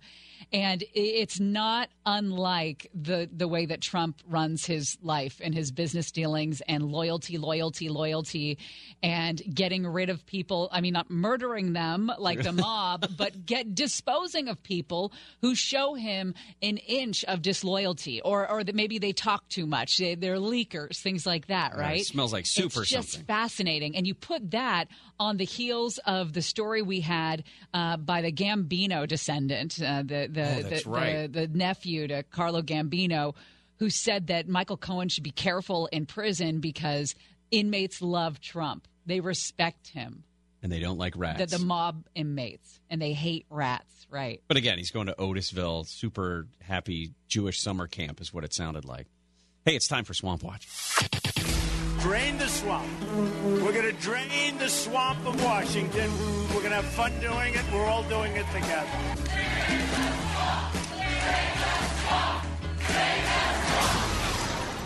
Swamp Watch. Well, the big story this morning was out of the New York Times. And it is proof that this president favors nepotism over, well, really anything, ignoring the advice of intelligence officials, the top intelligence officials, because he wanted Jared Kushner to have a security clearance. Aaron Katersky joins us from New York with the latest on this story. Aaron, what's going on? Well, the president had been told by his intelligence chiefs that Jared Kushner was risky, and they didn't want to give him a top-level security clearance. And according to the New York Times, President Trump said, well, okay, thank you, but no thank you, and ordered his chief of staff at the time, John Kelly, to give Jared Kushner the clearance that he wanted, a top-level security clearance. And John Kelly was so distressed by the overruling or overriding of the intelligence community that he wrote down a contemporaneous memo about it. The White House counsel, Don McGahn, also apparently upset or at least disturbed enough that he wanted to recall the moment. And the White House didn't really deny it today. Kellyanne Conway, the counselor to the president, said, well, he's got a right to do it, whatever was described in the New York Times. Now, what did they not like about Jared Kushner? It wasn't exactly clear, but from what we know, based on public reporting, there may have been some concerns about his real estate development deals. There was some talk that he was talking with some in China about financing for 666 Fifth Avenue, which is this office tower that Jared Kushner invested heavily in, and that has not been the greatest of investments. There was some concern that he may have been untruthful on some of his disclosure forms that were submitted as part of the background check, and experts in this area tell us that really the authorities are looking for honesty because they don't want to feel like there would be any undue vulnerabilities. I read through, I don't know if you've seen Standard Form 86, which is the questionnaire for national security positions. It's not, I mean, it's long, 127, something like that, printed out pages. That's right. But it's not unclear. It says, do you have or have you had close and or continuing contact with a foreign national within the last 7 years?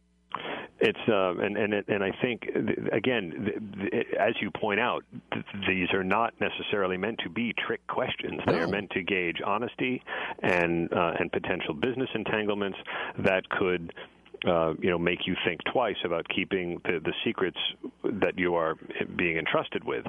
And this is part of the concern now.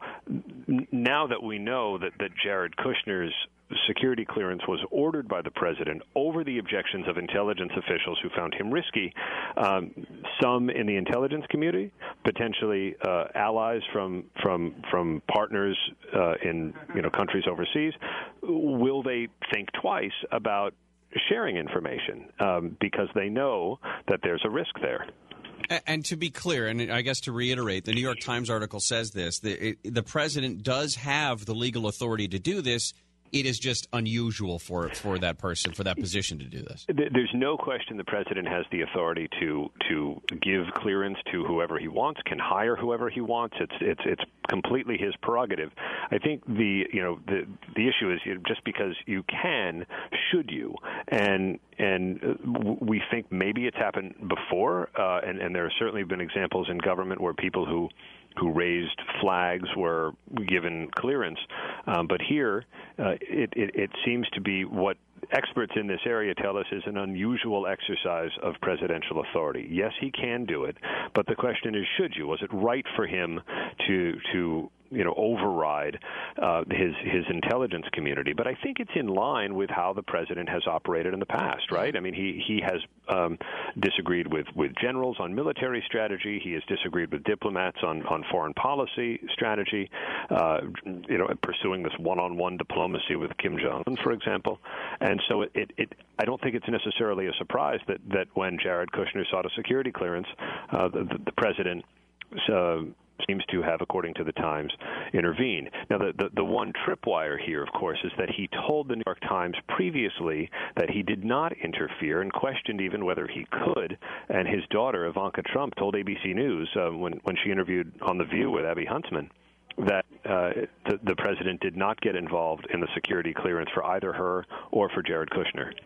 I wonder if there are other names. Who else did he plow through to get who else did he give a security clearance to?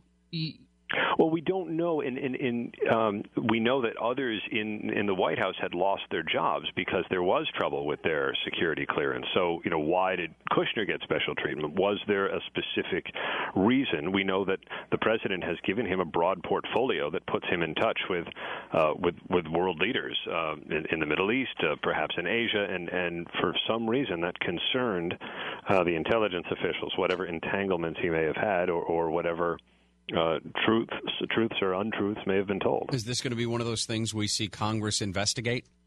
Well, I mean, you can imagine the Democrats are interested, and they've already tried to seek the cooperation from the White House counsel. But if they don't get it, and perhaps they'd be willing to hold a hearing to see what's up. I don't know how far they'll ultimately get or whether they can change the outcome, but clearly they'll make noise. And this war that the Democrats are fighting has so many different fronts and arenas. The news today that the House was going to call the Trump Organization finance chief to testify as well. I mean, there's just so many ways to fight this administration if that's what they want to do. Well, that's right, and this seems to guarantee one more avenue for the emboldened Democrats to pursue.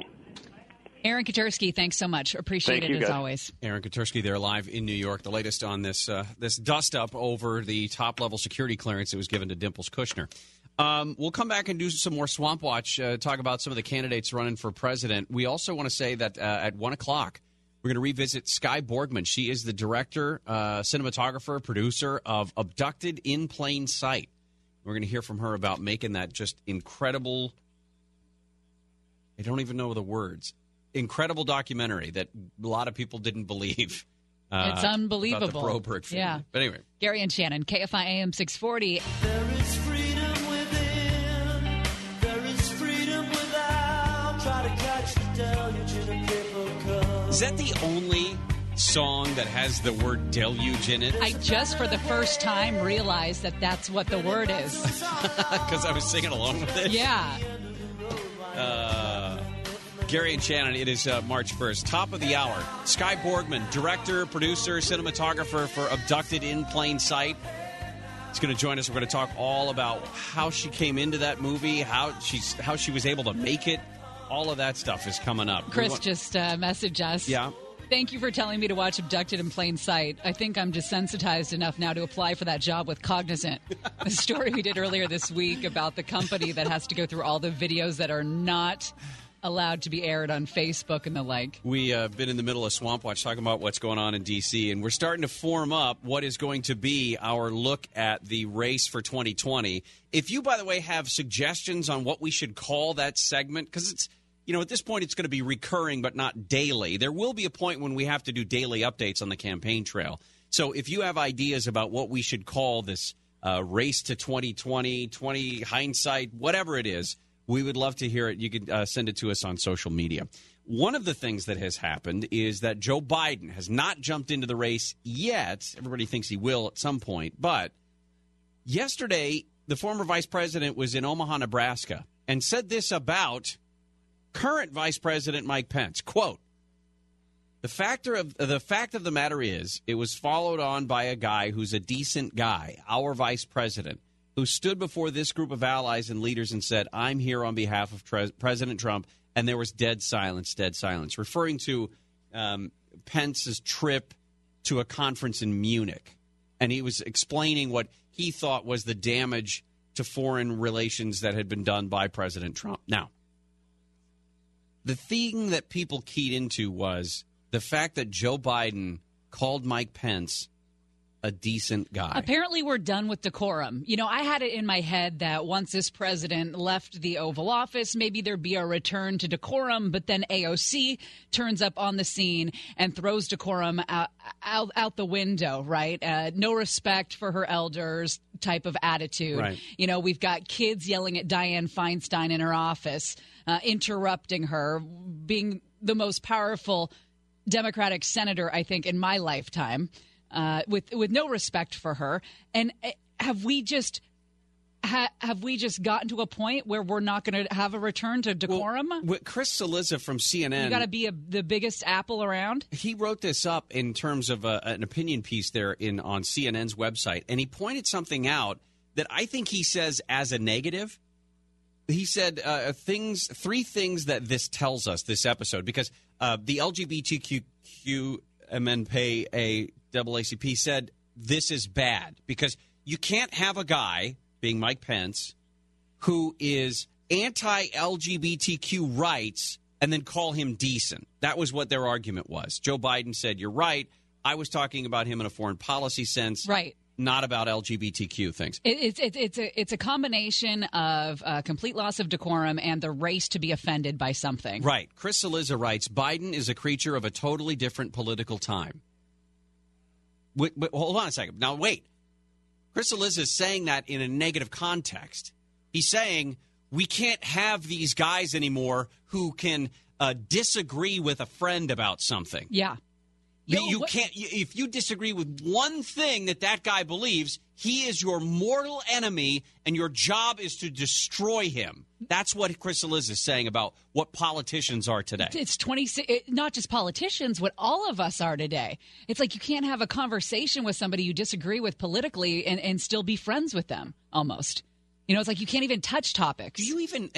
I never would. It's not like I get together with my friends and say, what do you think about that. Mike Pence? Like, that does not happen. Because that there will be people who say Mike Pence is the devil incarnate and should never be allowed to serve in any capacity for any reason because of his whatever, his religious belief, because he won't drink alcohol with women or whatever. I mean, right.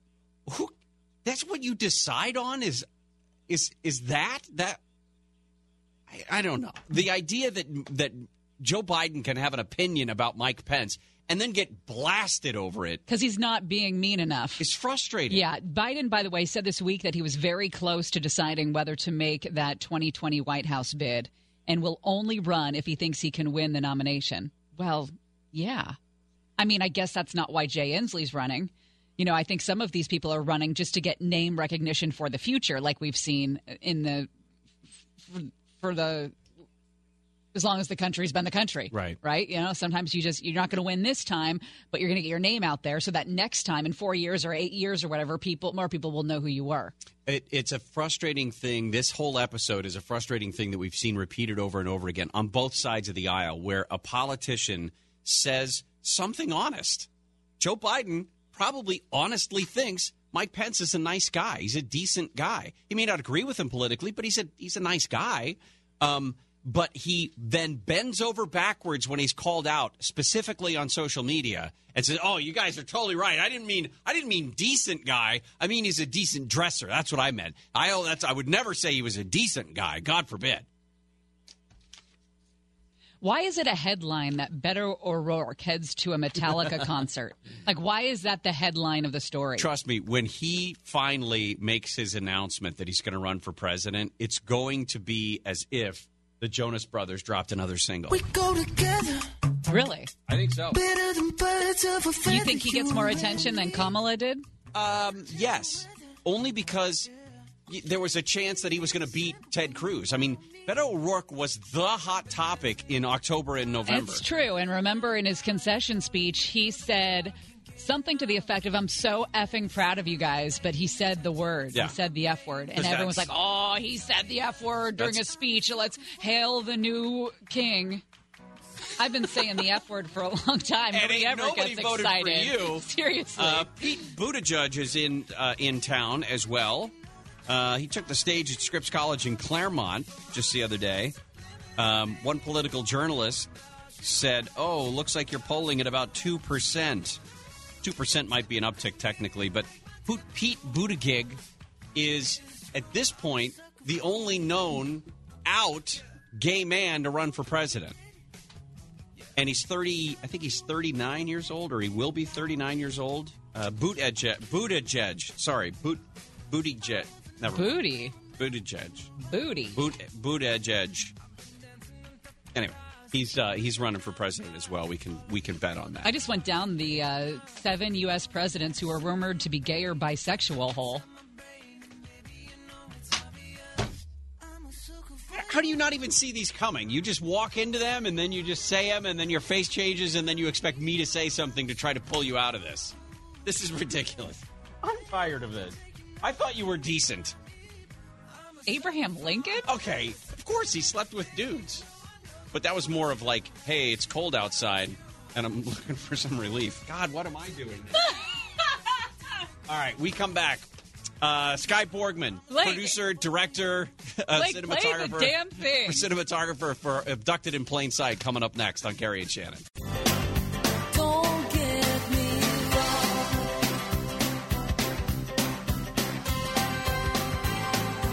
Gary and Shannon.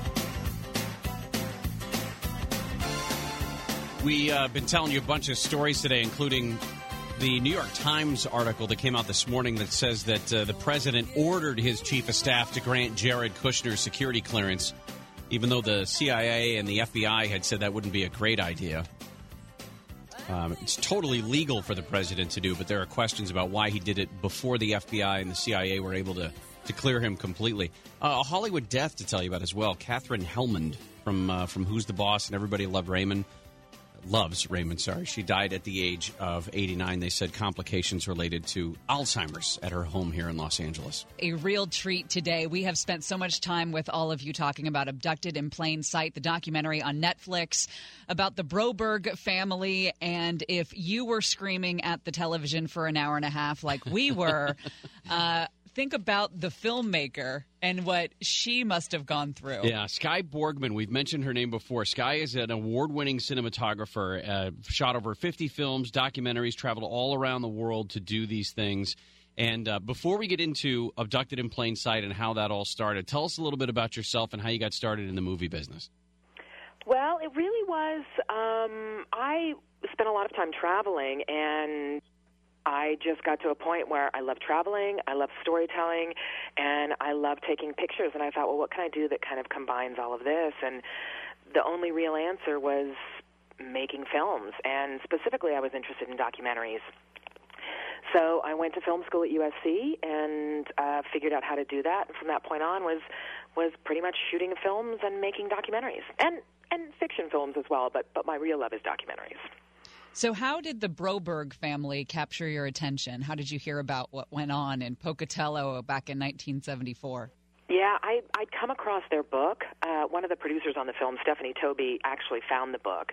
She and Jan had a mutual friend, and she came to me. She hadn't worked on a documentary before, and she gave me this book, and she was like, what do you think about this? And I read the book, and I was just flabbergasted. I couldn't figure out how something like this could happen, and I really wanted to kind of figure that out. So we met Jan. Stephanie reached out to Jan. We talked to Jan, and Jan was pretty much ready to tell her story. She'd had an opportunity. When they wrote the book in the early 2000s, she had kind of an opportunity to get her story out there, but I don't think the stars really lined up at that point in time. And so sort of 10 years after the fact, she was really ready to get her story out there. Now, the book itself, there's a lot more in the documentary. I should say there are some nuggets of information in the documentary that were not in the book. How did you find those things? Did you just stumble across them during interviews, or did that come out in research? A little bit of both, really. So in the sexual affairs aren't mentioned in the book. You mean the parents' sexual affairs, right? The parents' sexual affairs, That's yes. such a big part of it. Well, I know, and that's what I thought when I read the book. The puzzle pieces didn't quite fit together, and so when we had been talking to Jan, her mom had been pretty open about her affair and was okay about talking about it. And so Jan had sort of told us about that when we had done kind of pre-interviews with Marianne. She had mentioned it a little bit, but nobody had really talked about Bob's affair. I mean, it's not, I don't know, I think sometimes women are better at talking about this stuff, and I know Bob had kind of kept this secret. His family knew about it, but they hadn't told us about it. And so we had managed to get some court documents, and throughout the court documents, we found a mention to it. And so when we went in for the interviews, I knew I was going to talk to Marianne about it, but I didn't know if Bob was ready to tell his story. And when we interviewed him, he voluntarily told this part of his story without me really pushing him to tell it. Did that shock you? Yeah, I think it did a little bit, but I think it was very cathartic for him. I think he had been carrying around this secret for 40 years, and he was ready to tell the story, and I also think he really knew what an important piece of the puzzle it was, and how that his feelings of shame really sort of put blinders on and allowed a lot of this to happen in his family. And I think he finally realized that, and that it was important for other people to know that part of the story. As a filmmaker, that's got to be one of those moments where you look around at the rest of the crew and you think, somebody better mark that. Yeah. We're going to use that. And then the other part of you, is there another part of you as just somebody listening to this heartbreaking story about what happened that you almost forget what you're doing when you're there? You're just listening to this guy tell what is probably an embarrassing and very hard thing for him to say to you. Yeah, and I think his deepest, darkest secret. Sure. And it was, I was just behind the camera just crying with him. And it's really interesting with interviews because it's just such an intimate thing, and that's kind of hard, I think, to wrap your head around because there are these big cameras involved and there are lights.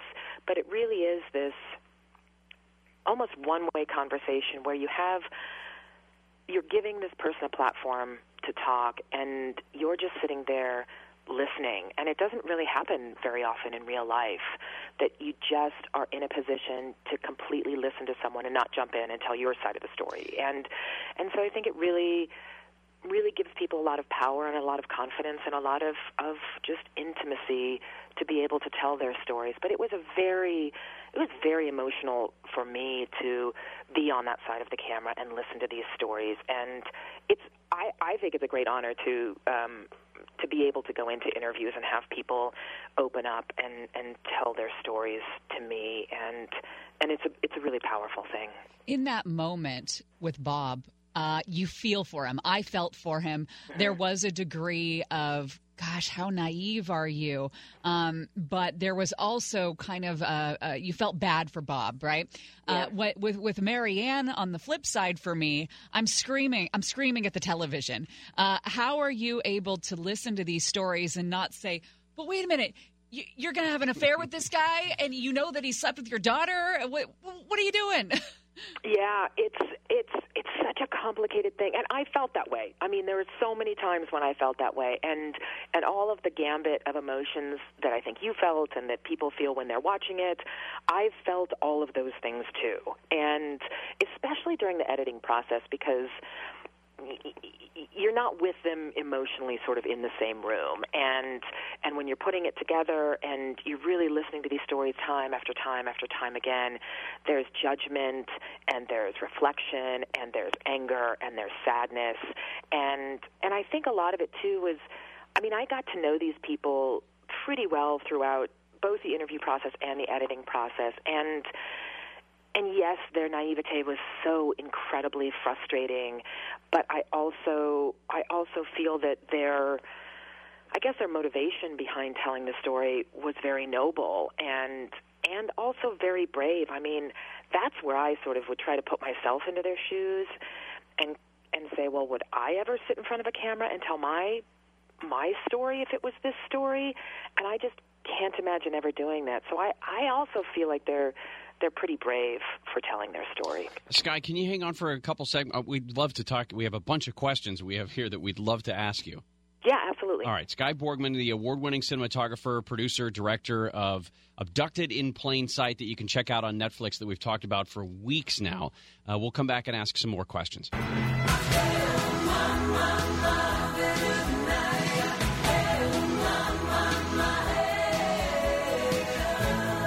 Gary and Shannon, we are just absolutely ecstatic to have Skye Borgman, cinematographer, producer, director for Abducted in Plain Sight, joining us to talk more about what it took to get Jan and Marianne and Bob and the whole Broberg family to come in and tell their story about this horrific crime that was perpetrated against them by Bob Berchtold. If you know the story, we've told you a couple of times that Jan had been kidnapped twice, sexually assaulted by this guy, apparently married while they were in Mexico. I mean, and the incredible mental manipulation that this guy perpetrated on this family to get access to the 12, 13, 14-year-old Jan. And having affairs with both the mother and the father in a weird way to separate them and to have something to hang over their heads so he could have access to the little girl. And Skye, where we left off, you were saying that you don't know if this was your story if you'd sit in front of the cameras. And that was one of the big questions Gary and I had was, if this is your story and it's an embarrassment and it's known in Pocatello, Idaho, what makes a family say, let's go national, let's go international, let's sit down and get more notoriety for this embarrassing story? Yeah, I sincerely believe that the Brobergs are hoping that this film saves lives and opens up people's eyes, even if they've got their blinders on right now, that hopefully it's kind of a slow burn where people can kind of go back to this film and go, hang on a second, I'm feeling this way. This guy's looking at my kid kind of funny. He's looking at me kind of funny. And I know what can happen. And I really think that's what prompted them to tell their story, is that they want people to know that it is not stranger danger. It is someone that you know, love, and trust. It's the neighbor down the street. It's the school teacher. It's the cop. It's the husband. It's the wife. It's the grandfather. It's the brother. It's people that you know. It's people that you love. Though that's what, I mean, the statistics are huge when sexual abuse it's something like, I don't know if these statistics are exactly right, but it's something like 90% of kids who are sexually abused are abused by somebody that they know. And it's so hard to accept that people put the blinders on. And the Brobergs did that. They put the blinders on because they love this guy. And so really that is their reason for taking this story, telling their story on such a big national level. In the conversations that we've had about this, either between ourselves or our family members, or even on the air when we've done this, I've heard two different reactions to Jan Broberg as an adult. Number one, she seems so incredibly well-adjusted, considering the trauma that this girl went through in formative years. I disagree. Well, that's the other thing. I don't think she's adjusted at all. I mean, the fact that or she's she's not dealing with it. Yeah, I don't know what's going on, but she still says that she's never experienced the love in her life after B the way that she experienced it with him. Like, that's a great love of her life. Yeah, I know. It's so interesting because I think, to me, it really begs the question, like, I don't know that you can ever fully... You can never get back to normal. Like, this is always going to be a part of your life. And it's not just her life either. Her life, her sister's life, her parents' life, her kids' life, her sister's children, their husbands, cousins. I mean, it's, those ripple effects. But I think that Jan, she has done a lot of work, but I don't know if this love that she felt for Berchtold at such an impressionable age. I mean, I think about this age of being a 12-year-old little girl or little boy even, and how things that happen to you at that age, they just stay with you for your entire life. And she definitely feels that way about Berchtold and has had relationships with men. But she's still working on that, and she's even said she might be working on it for the rest of her life. She's actively working on it, but I don't know that you can ever go back to the person you were before this happened. I think that's impossible. There was reference to other women that were victimized, other girls that were victimized in families by Berchtold. Have you talked to any of them, or have they reached out to you? Have you reached out to them? When we were in the editing process of the documentary, one woman reached out to us. She'd found out about us and making the documentary, and we talked to her a little bit. And it was really interesting because she had sort of confirmed the alien story for me, because I'd always had a bit of a question about whether the aliens were real or whether that was, I guess, a coping mechanism for Jan.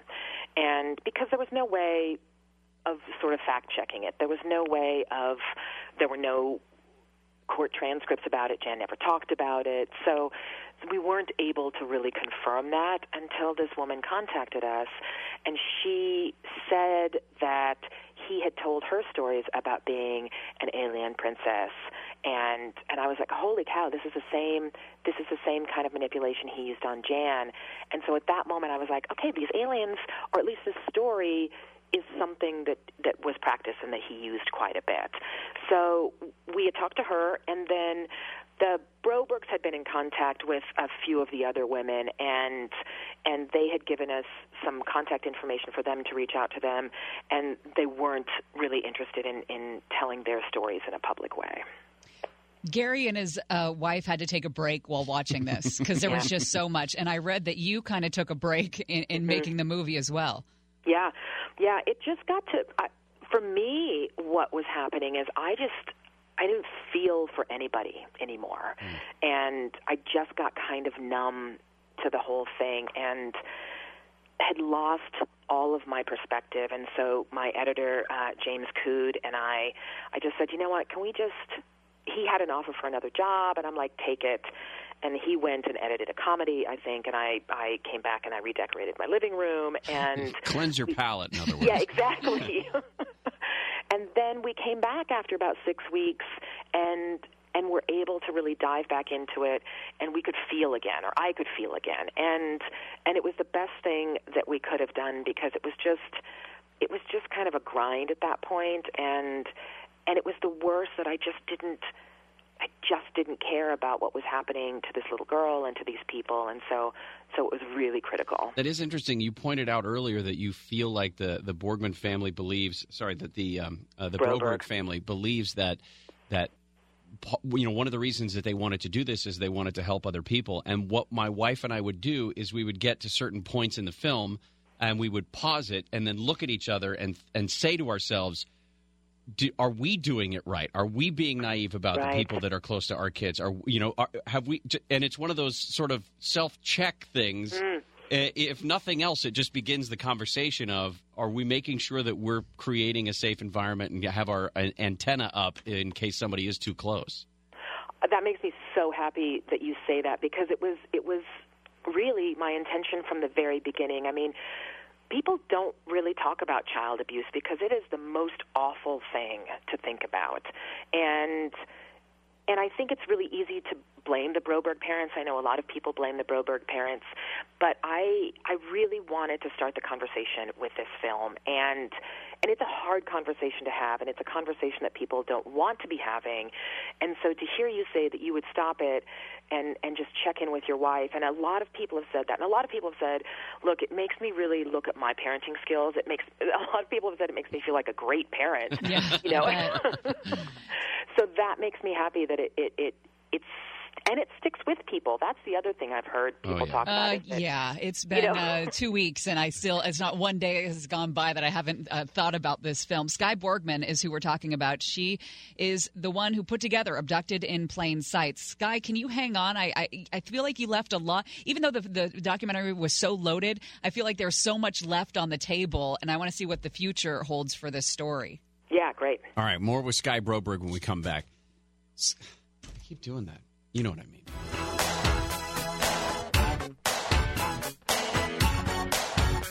Gary and Shannon, March 1st on this Friday. We're going to do a shortened 9 news nuggets you need to know coming up in a few minutes. I screwed this up, Skye, and I apologize. I said Skye Broberg. Skye Borgman has joined us. She is the director, cinematographer, producer for Abducted in Plain Sight, that Netflix documentary that we've been talking about for weeks now, award-winning on the festival circuit. And that was my next question, Skye, is this movie, the way we watched it on Netflix, is this the same format, basically? Is this the same as it appeared when you started taking it on the festival circuit? Yeah, it's exactly the way it was from the moment we started it until today, except for the title. So we did have a title change. It started on the festival circuit, and we called it Forever Be, because that's what they called. That's how Birchtold would sign his letters to Jan, was Forever Be, and that's so almost, the title. That's almost creepier than Abducted in Plain Sight. I know. Well, that's what. I mean, we felt that was super creepy. But some people, like, what does it mean? Like, if you don't have any context for what the film is about, it was a little bit. It just kind of sent a few people in the wrong direction, and some people like, oh, I thought I was coming in to watch a romance, and I was like, oh boy, yeah, no, oh no, no. But when Netflix bought the film, they suggested a title change because they felt that a title that's more, that makes a promise, it's more representative of what the story is about. Really, their viewers like that better. It can lead viewers more to watching the film. So, and we were open to that, and Abducted in Plain Sight was always our log line, so it kind of went hand in hand with Forever Be. And so the title change happened around January of 2018. So the church plays a role in this story, unfortunately, and I feel like that it wasn't really there was just no time to explore it in the movie. Yeah, we would go down that path, and we would talk about the church and the Brobergs' relationship with the church, and Birchtold's relationship to the church, and also the relationship to, I guess, law enforcement and who to go to first.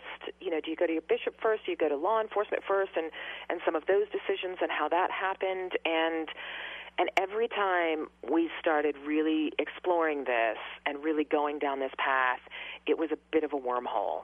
And we were like, oh my gosh, it totally took us kind of away from the family. And so we tried it so many times to try to figure out a way and then circle it back around. And there just wasn't the time, I guess, in a 90-minute film to go down this path. And so we made the very specific decision to really keep the story focused on the Broberg family and their experiences. What about Karen and Susan? What about the 2 younger sisters to Jan? How are they doing, and how have they responded to this? They are doing incredibly well. I mean, it's been tough on all of the Broberg women because there's been such a pretty violent backlash against her parents, and Bob Broberg passed away last November, right. So he hasn't felt the backlash, but his daughters have, his wife has, and that I lost my father in 2015, and I can't imagine how much more heartbreaking it would be to read negative things about my dad months after he passed away. So it's been tough on them. But I'll tell you, it's also part of the story that I would love to explore if I get an opportunity to do more about this, is how this affected Jan's sisters, because it's a very long-reaching, I think, cycle of abuse, really, and how they recovered, or how this abuse still affects them today in relationship to, guilt that they may feel about how they respond to Jan, or can they ever get mad at Jan because this awful trauma happened to her. They seemed the most tortured to me, the sisters. Well, I think especially Karen, the middle sister, she remembers so much. She's got this phenomenal memory, and the way she approached the situation was she wanted to know everything that was going on, and so she really paid attention. Susan was quite a bit younger, and so doesn't remember a lot of it. But I think with Karen, it's really the events that happened then have really stuck with her, and I think also, as these women have gone from being girls to young adults to adult women and having their own families, all of these events that happened when they were little girls are still with them today. The one image that when you mentioned Karen, the one image that sticks in my mind is when Jan calls. Yes, I me guess too. from I just California. thought about that. And the tape is rolling, and Karen gets so excited that Jan is on the phone, and she's just, she loses control. Gives basically. me chills. Yeah. What, in terms of the material that you still have, the potential questions that still could be answered in another movie about this family and the situation, how do you go forward? Do you have to get funding to do this? What would drive a sequel to this or a second chapter to this? And have you talked to the family about that possibility? Yeah. Yeah, well, it's very interesting because it's, that's part of what so many people have been saying. I want more. I want to know more about the LDS Church. I want to know more about the, context about where the FBI was. I want to know more about so many things, and I would love to sort of further explore this. I think it really would require funding and sort of me kind of sitting down and really figuring out a way to get more of the story out there, and I would love to do that. I think it would be a great way to kind of answer a lot of the questions that people have. It's just amazing. Skye Borgman, cinematographer, director, producer of Abducted in Plain Sight, and a bunch of other things, shot 50 films and documentaries, and again, like we said, traveled all around the world. Skye, we... I don't know if this is the right way to say it, we loved the movie. We loved Abducted in Plain Sight in that it prompted, I think it did what you intended, in that it prompted questions, it prompted discussion. And for us, it's been a topic of discussion in our homes, on the air, in the office. We've gotten more weeks. feedback from listeners to this than really anything. And after talking to you today, I feel like you are the perfect filmmaker to get this story from the family, because you do have a lot of compassion and non-judgment, and it's very easy to talk to. And I think that your role taking this story and publicizing it was a big part of how successful it's been, too. Oh, well, thank you so much. That's great to hear. Again, thanks for your time today. We'll keep an eye on you if you need any help with anything. Not that we can do anything, but never mind. Well, just taking the time to talk to me has been wonderful. Thank you so much. Well, have a great weekend. Thanks for your time. Thank you. Bye-bye. All right, the 9 news nuggets are going to be shortened. But only 5. 5 nuggets. Get out your dipping sauces. Gary and Shannon.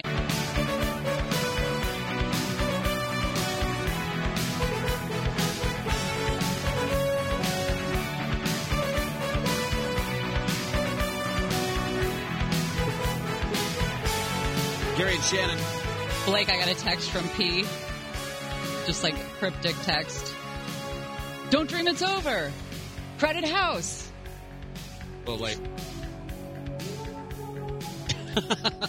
No, there's no more time, right? Oh, no, we played that. I thought we did. Yeah.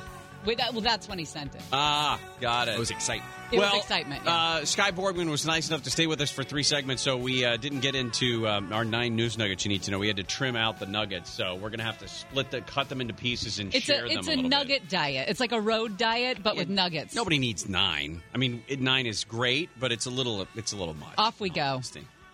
Honorable mention. Not supposed to mention. I was going to mention it when the time was right. It's network policy not to mention them. It's been an honor serving with you all. Didn't I mention it? What an honor it is. Great and honorable, Moses. So today we're holding auditions to become the newest member of Honorable Mention.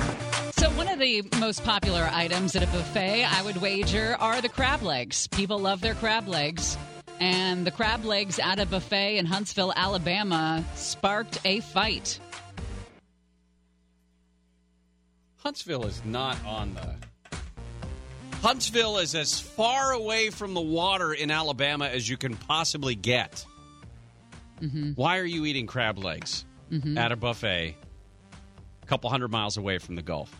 Don't get all hoity-toity I'm just here. saying, listen, if we could please stop it. Literally, a Huntsville police officer, Gerald Johnson, says, literally, as I sat down and maybe took 2 bites out of my plate, 2 people were fighting over crab's legs. There was a woman who was beating a man. Plates are shattering. The tongs are clashing all over the crab legs. At the Meteor Buffet. They'd been waiting for the crab legs for a good 10 to 20 minutes. So when those babies were brought out, it was Lord of the Flies. Everybody said, they cut in line. She cut in line of me, and I cut in front of line of him. For 5 minutes! I have 5 rules. We begin bombing in 5 minutes. 5 little monkeys. This is the year 5.5. Leaning on track 5 for Anaheim. Do me a favor and lose 5 pounds immediately. You know, couples try to make their weddings special, different, memorable, and this couple from Texas is no different.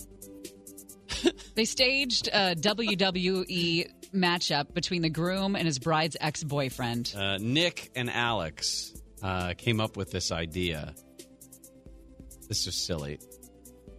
Alex and Nick recruited a Texas-based wrestler who wrestles under the moniker Steve O. Reno. And Steve O. Reno came into the venue claiming to be Alex's ex-boyfriend and demanding to win her back. And picks a fight with Nick. I'm going to make you depressed, like I made you depressed when I said the Kardashians were the only thing trending in the United States. Footage of the fight has racked up more than 93,000 views on this guy's Instagram page. Nick picks up Steve O. Reno by the neck, smashes him through a homemade breakaway table. Originally, they wanted to interrupt the ceremony, and even the bride was smart enough to go, it's probably not a great idea. 4 minutes! He's probably on his 4th tranquilizer by now. Commandment number 4. There goes the 4th Amendment. This isn't the same world you left 4 years ago, sir. Best story of the week. Tell me. Sully the service dog.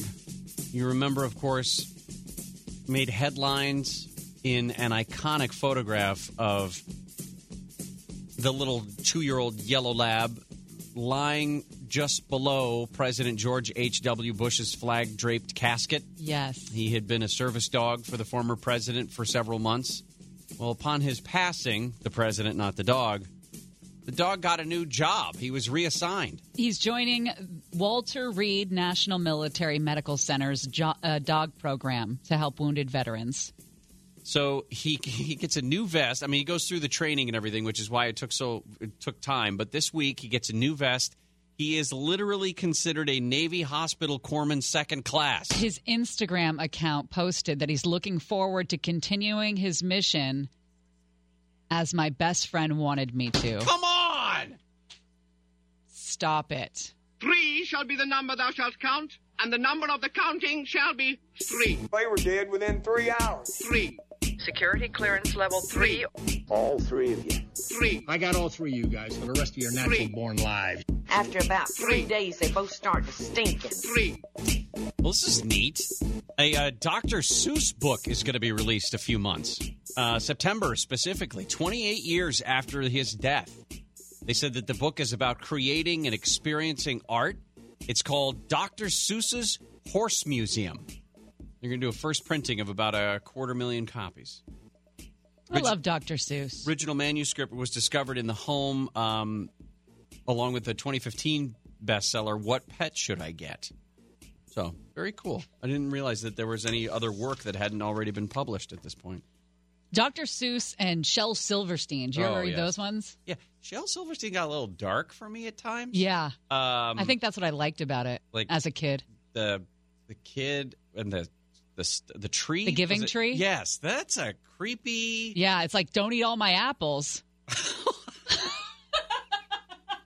What's going on, you two? Takeaway, right? Made me want to carve things into my parents. There's 2 sons and no women. 2 ringy-dingy. I remember the very first time I saw the Hollywood Walk of Fame. I had just graduated high school. I was down here on a trip and was so underwhelmed by it. Only because 95% of the people whose names appear on the Hollywood Walk of Fame, I have no idea. To this day, I have no idea who they are. The other thing is you think Hollywood's going to be this big, glamorous thing, and you're like, this is it? Yeah, this is Hollywood? I thought I was going to see Tom Cruise walking down the street. Right, exactly. That Farrah Fawcett was going to be my tour guide. No, that is not at all what happens. If you lived here for any amount of time, you now know that. It has been named the worst tourist trap on Earth. It's very, very funny. They did a survey of tour attractions and conducted by Stasher. They looked at a variety of data points, including reviews on TripAdvisor, popularity on Instagram. The winner across all 100 attractions was the Plaza in Seville, Spain. Sevilla. That's what I said. I've been there. That's what I said. Seville, Spain. It's beautiful. It was probably my favorite place in Spain, except for Barcelona and Madrid.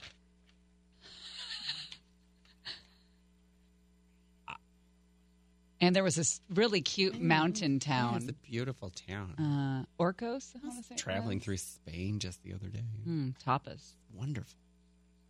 We're number one. You're a number one. We're number 1, Ben. That's all that counts. I decided to look out for number one. Are you the number 1? Rule number 1. Number one. Mrs. Mooney, something smells in our classroom. You know, there are so many teaching moments for teachers with kids, your kids, and then there are some teaching moments that last 100 days. Julia Mooney decided that she was going to show her kids a very important message, but she wasn't going to tell them about it until they figured it out later. She bought a $50 frock, she says, little gray button-down dress, and then wore it over and over and over and over. She said she would wash it only when necessary. Only as needed. Oh, sorry, only as needed. She wore the dress for 100 days in a row. She wanted to impress upon the kids that you are not what you wear. Side note, who's buying frocks? Time out. I'll explain to you exactly who Julia Mooney is. She's a mom of 3 kids and 8 chickens living outside of Philadelphia with her husband. And on her website, she describes herself as a permaculture wannabe and a birth doula. No. Yep. No. Yep. Oh, I see a picture of her in her frock, and it is gamey. Holy hell. And it is indeed a frock. I think you need to go wash those clothes just to be safe. You wash your clothes. You first. John and Ken up next. We'll see you on Monday. Stay dry, everybody. Blessings. LATTIHTBD. Look at the time. I have to be going. Gary and Shannon.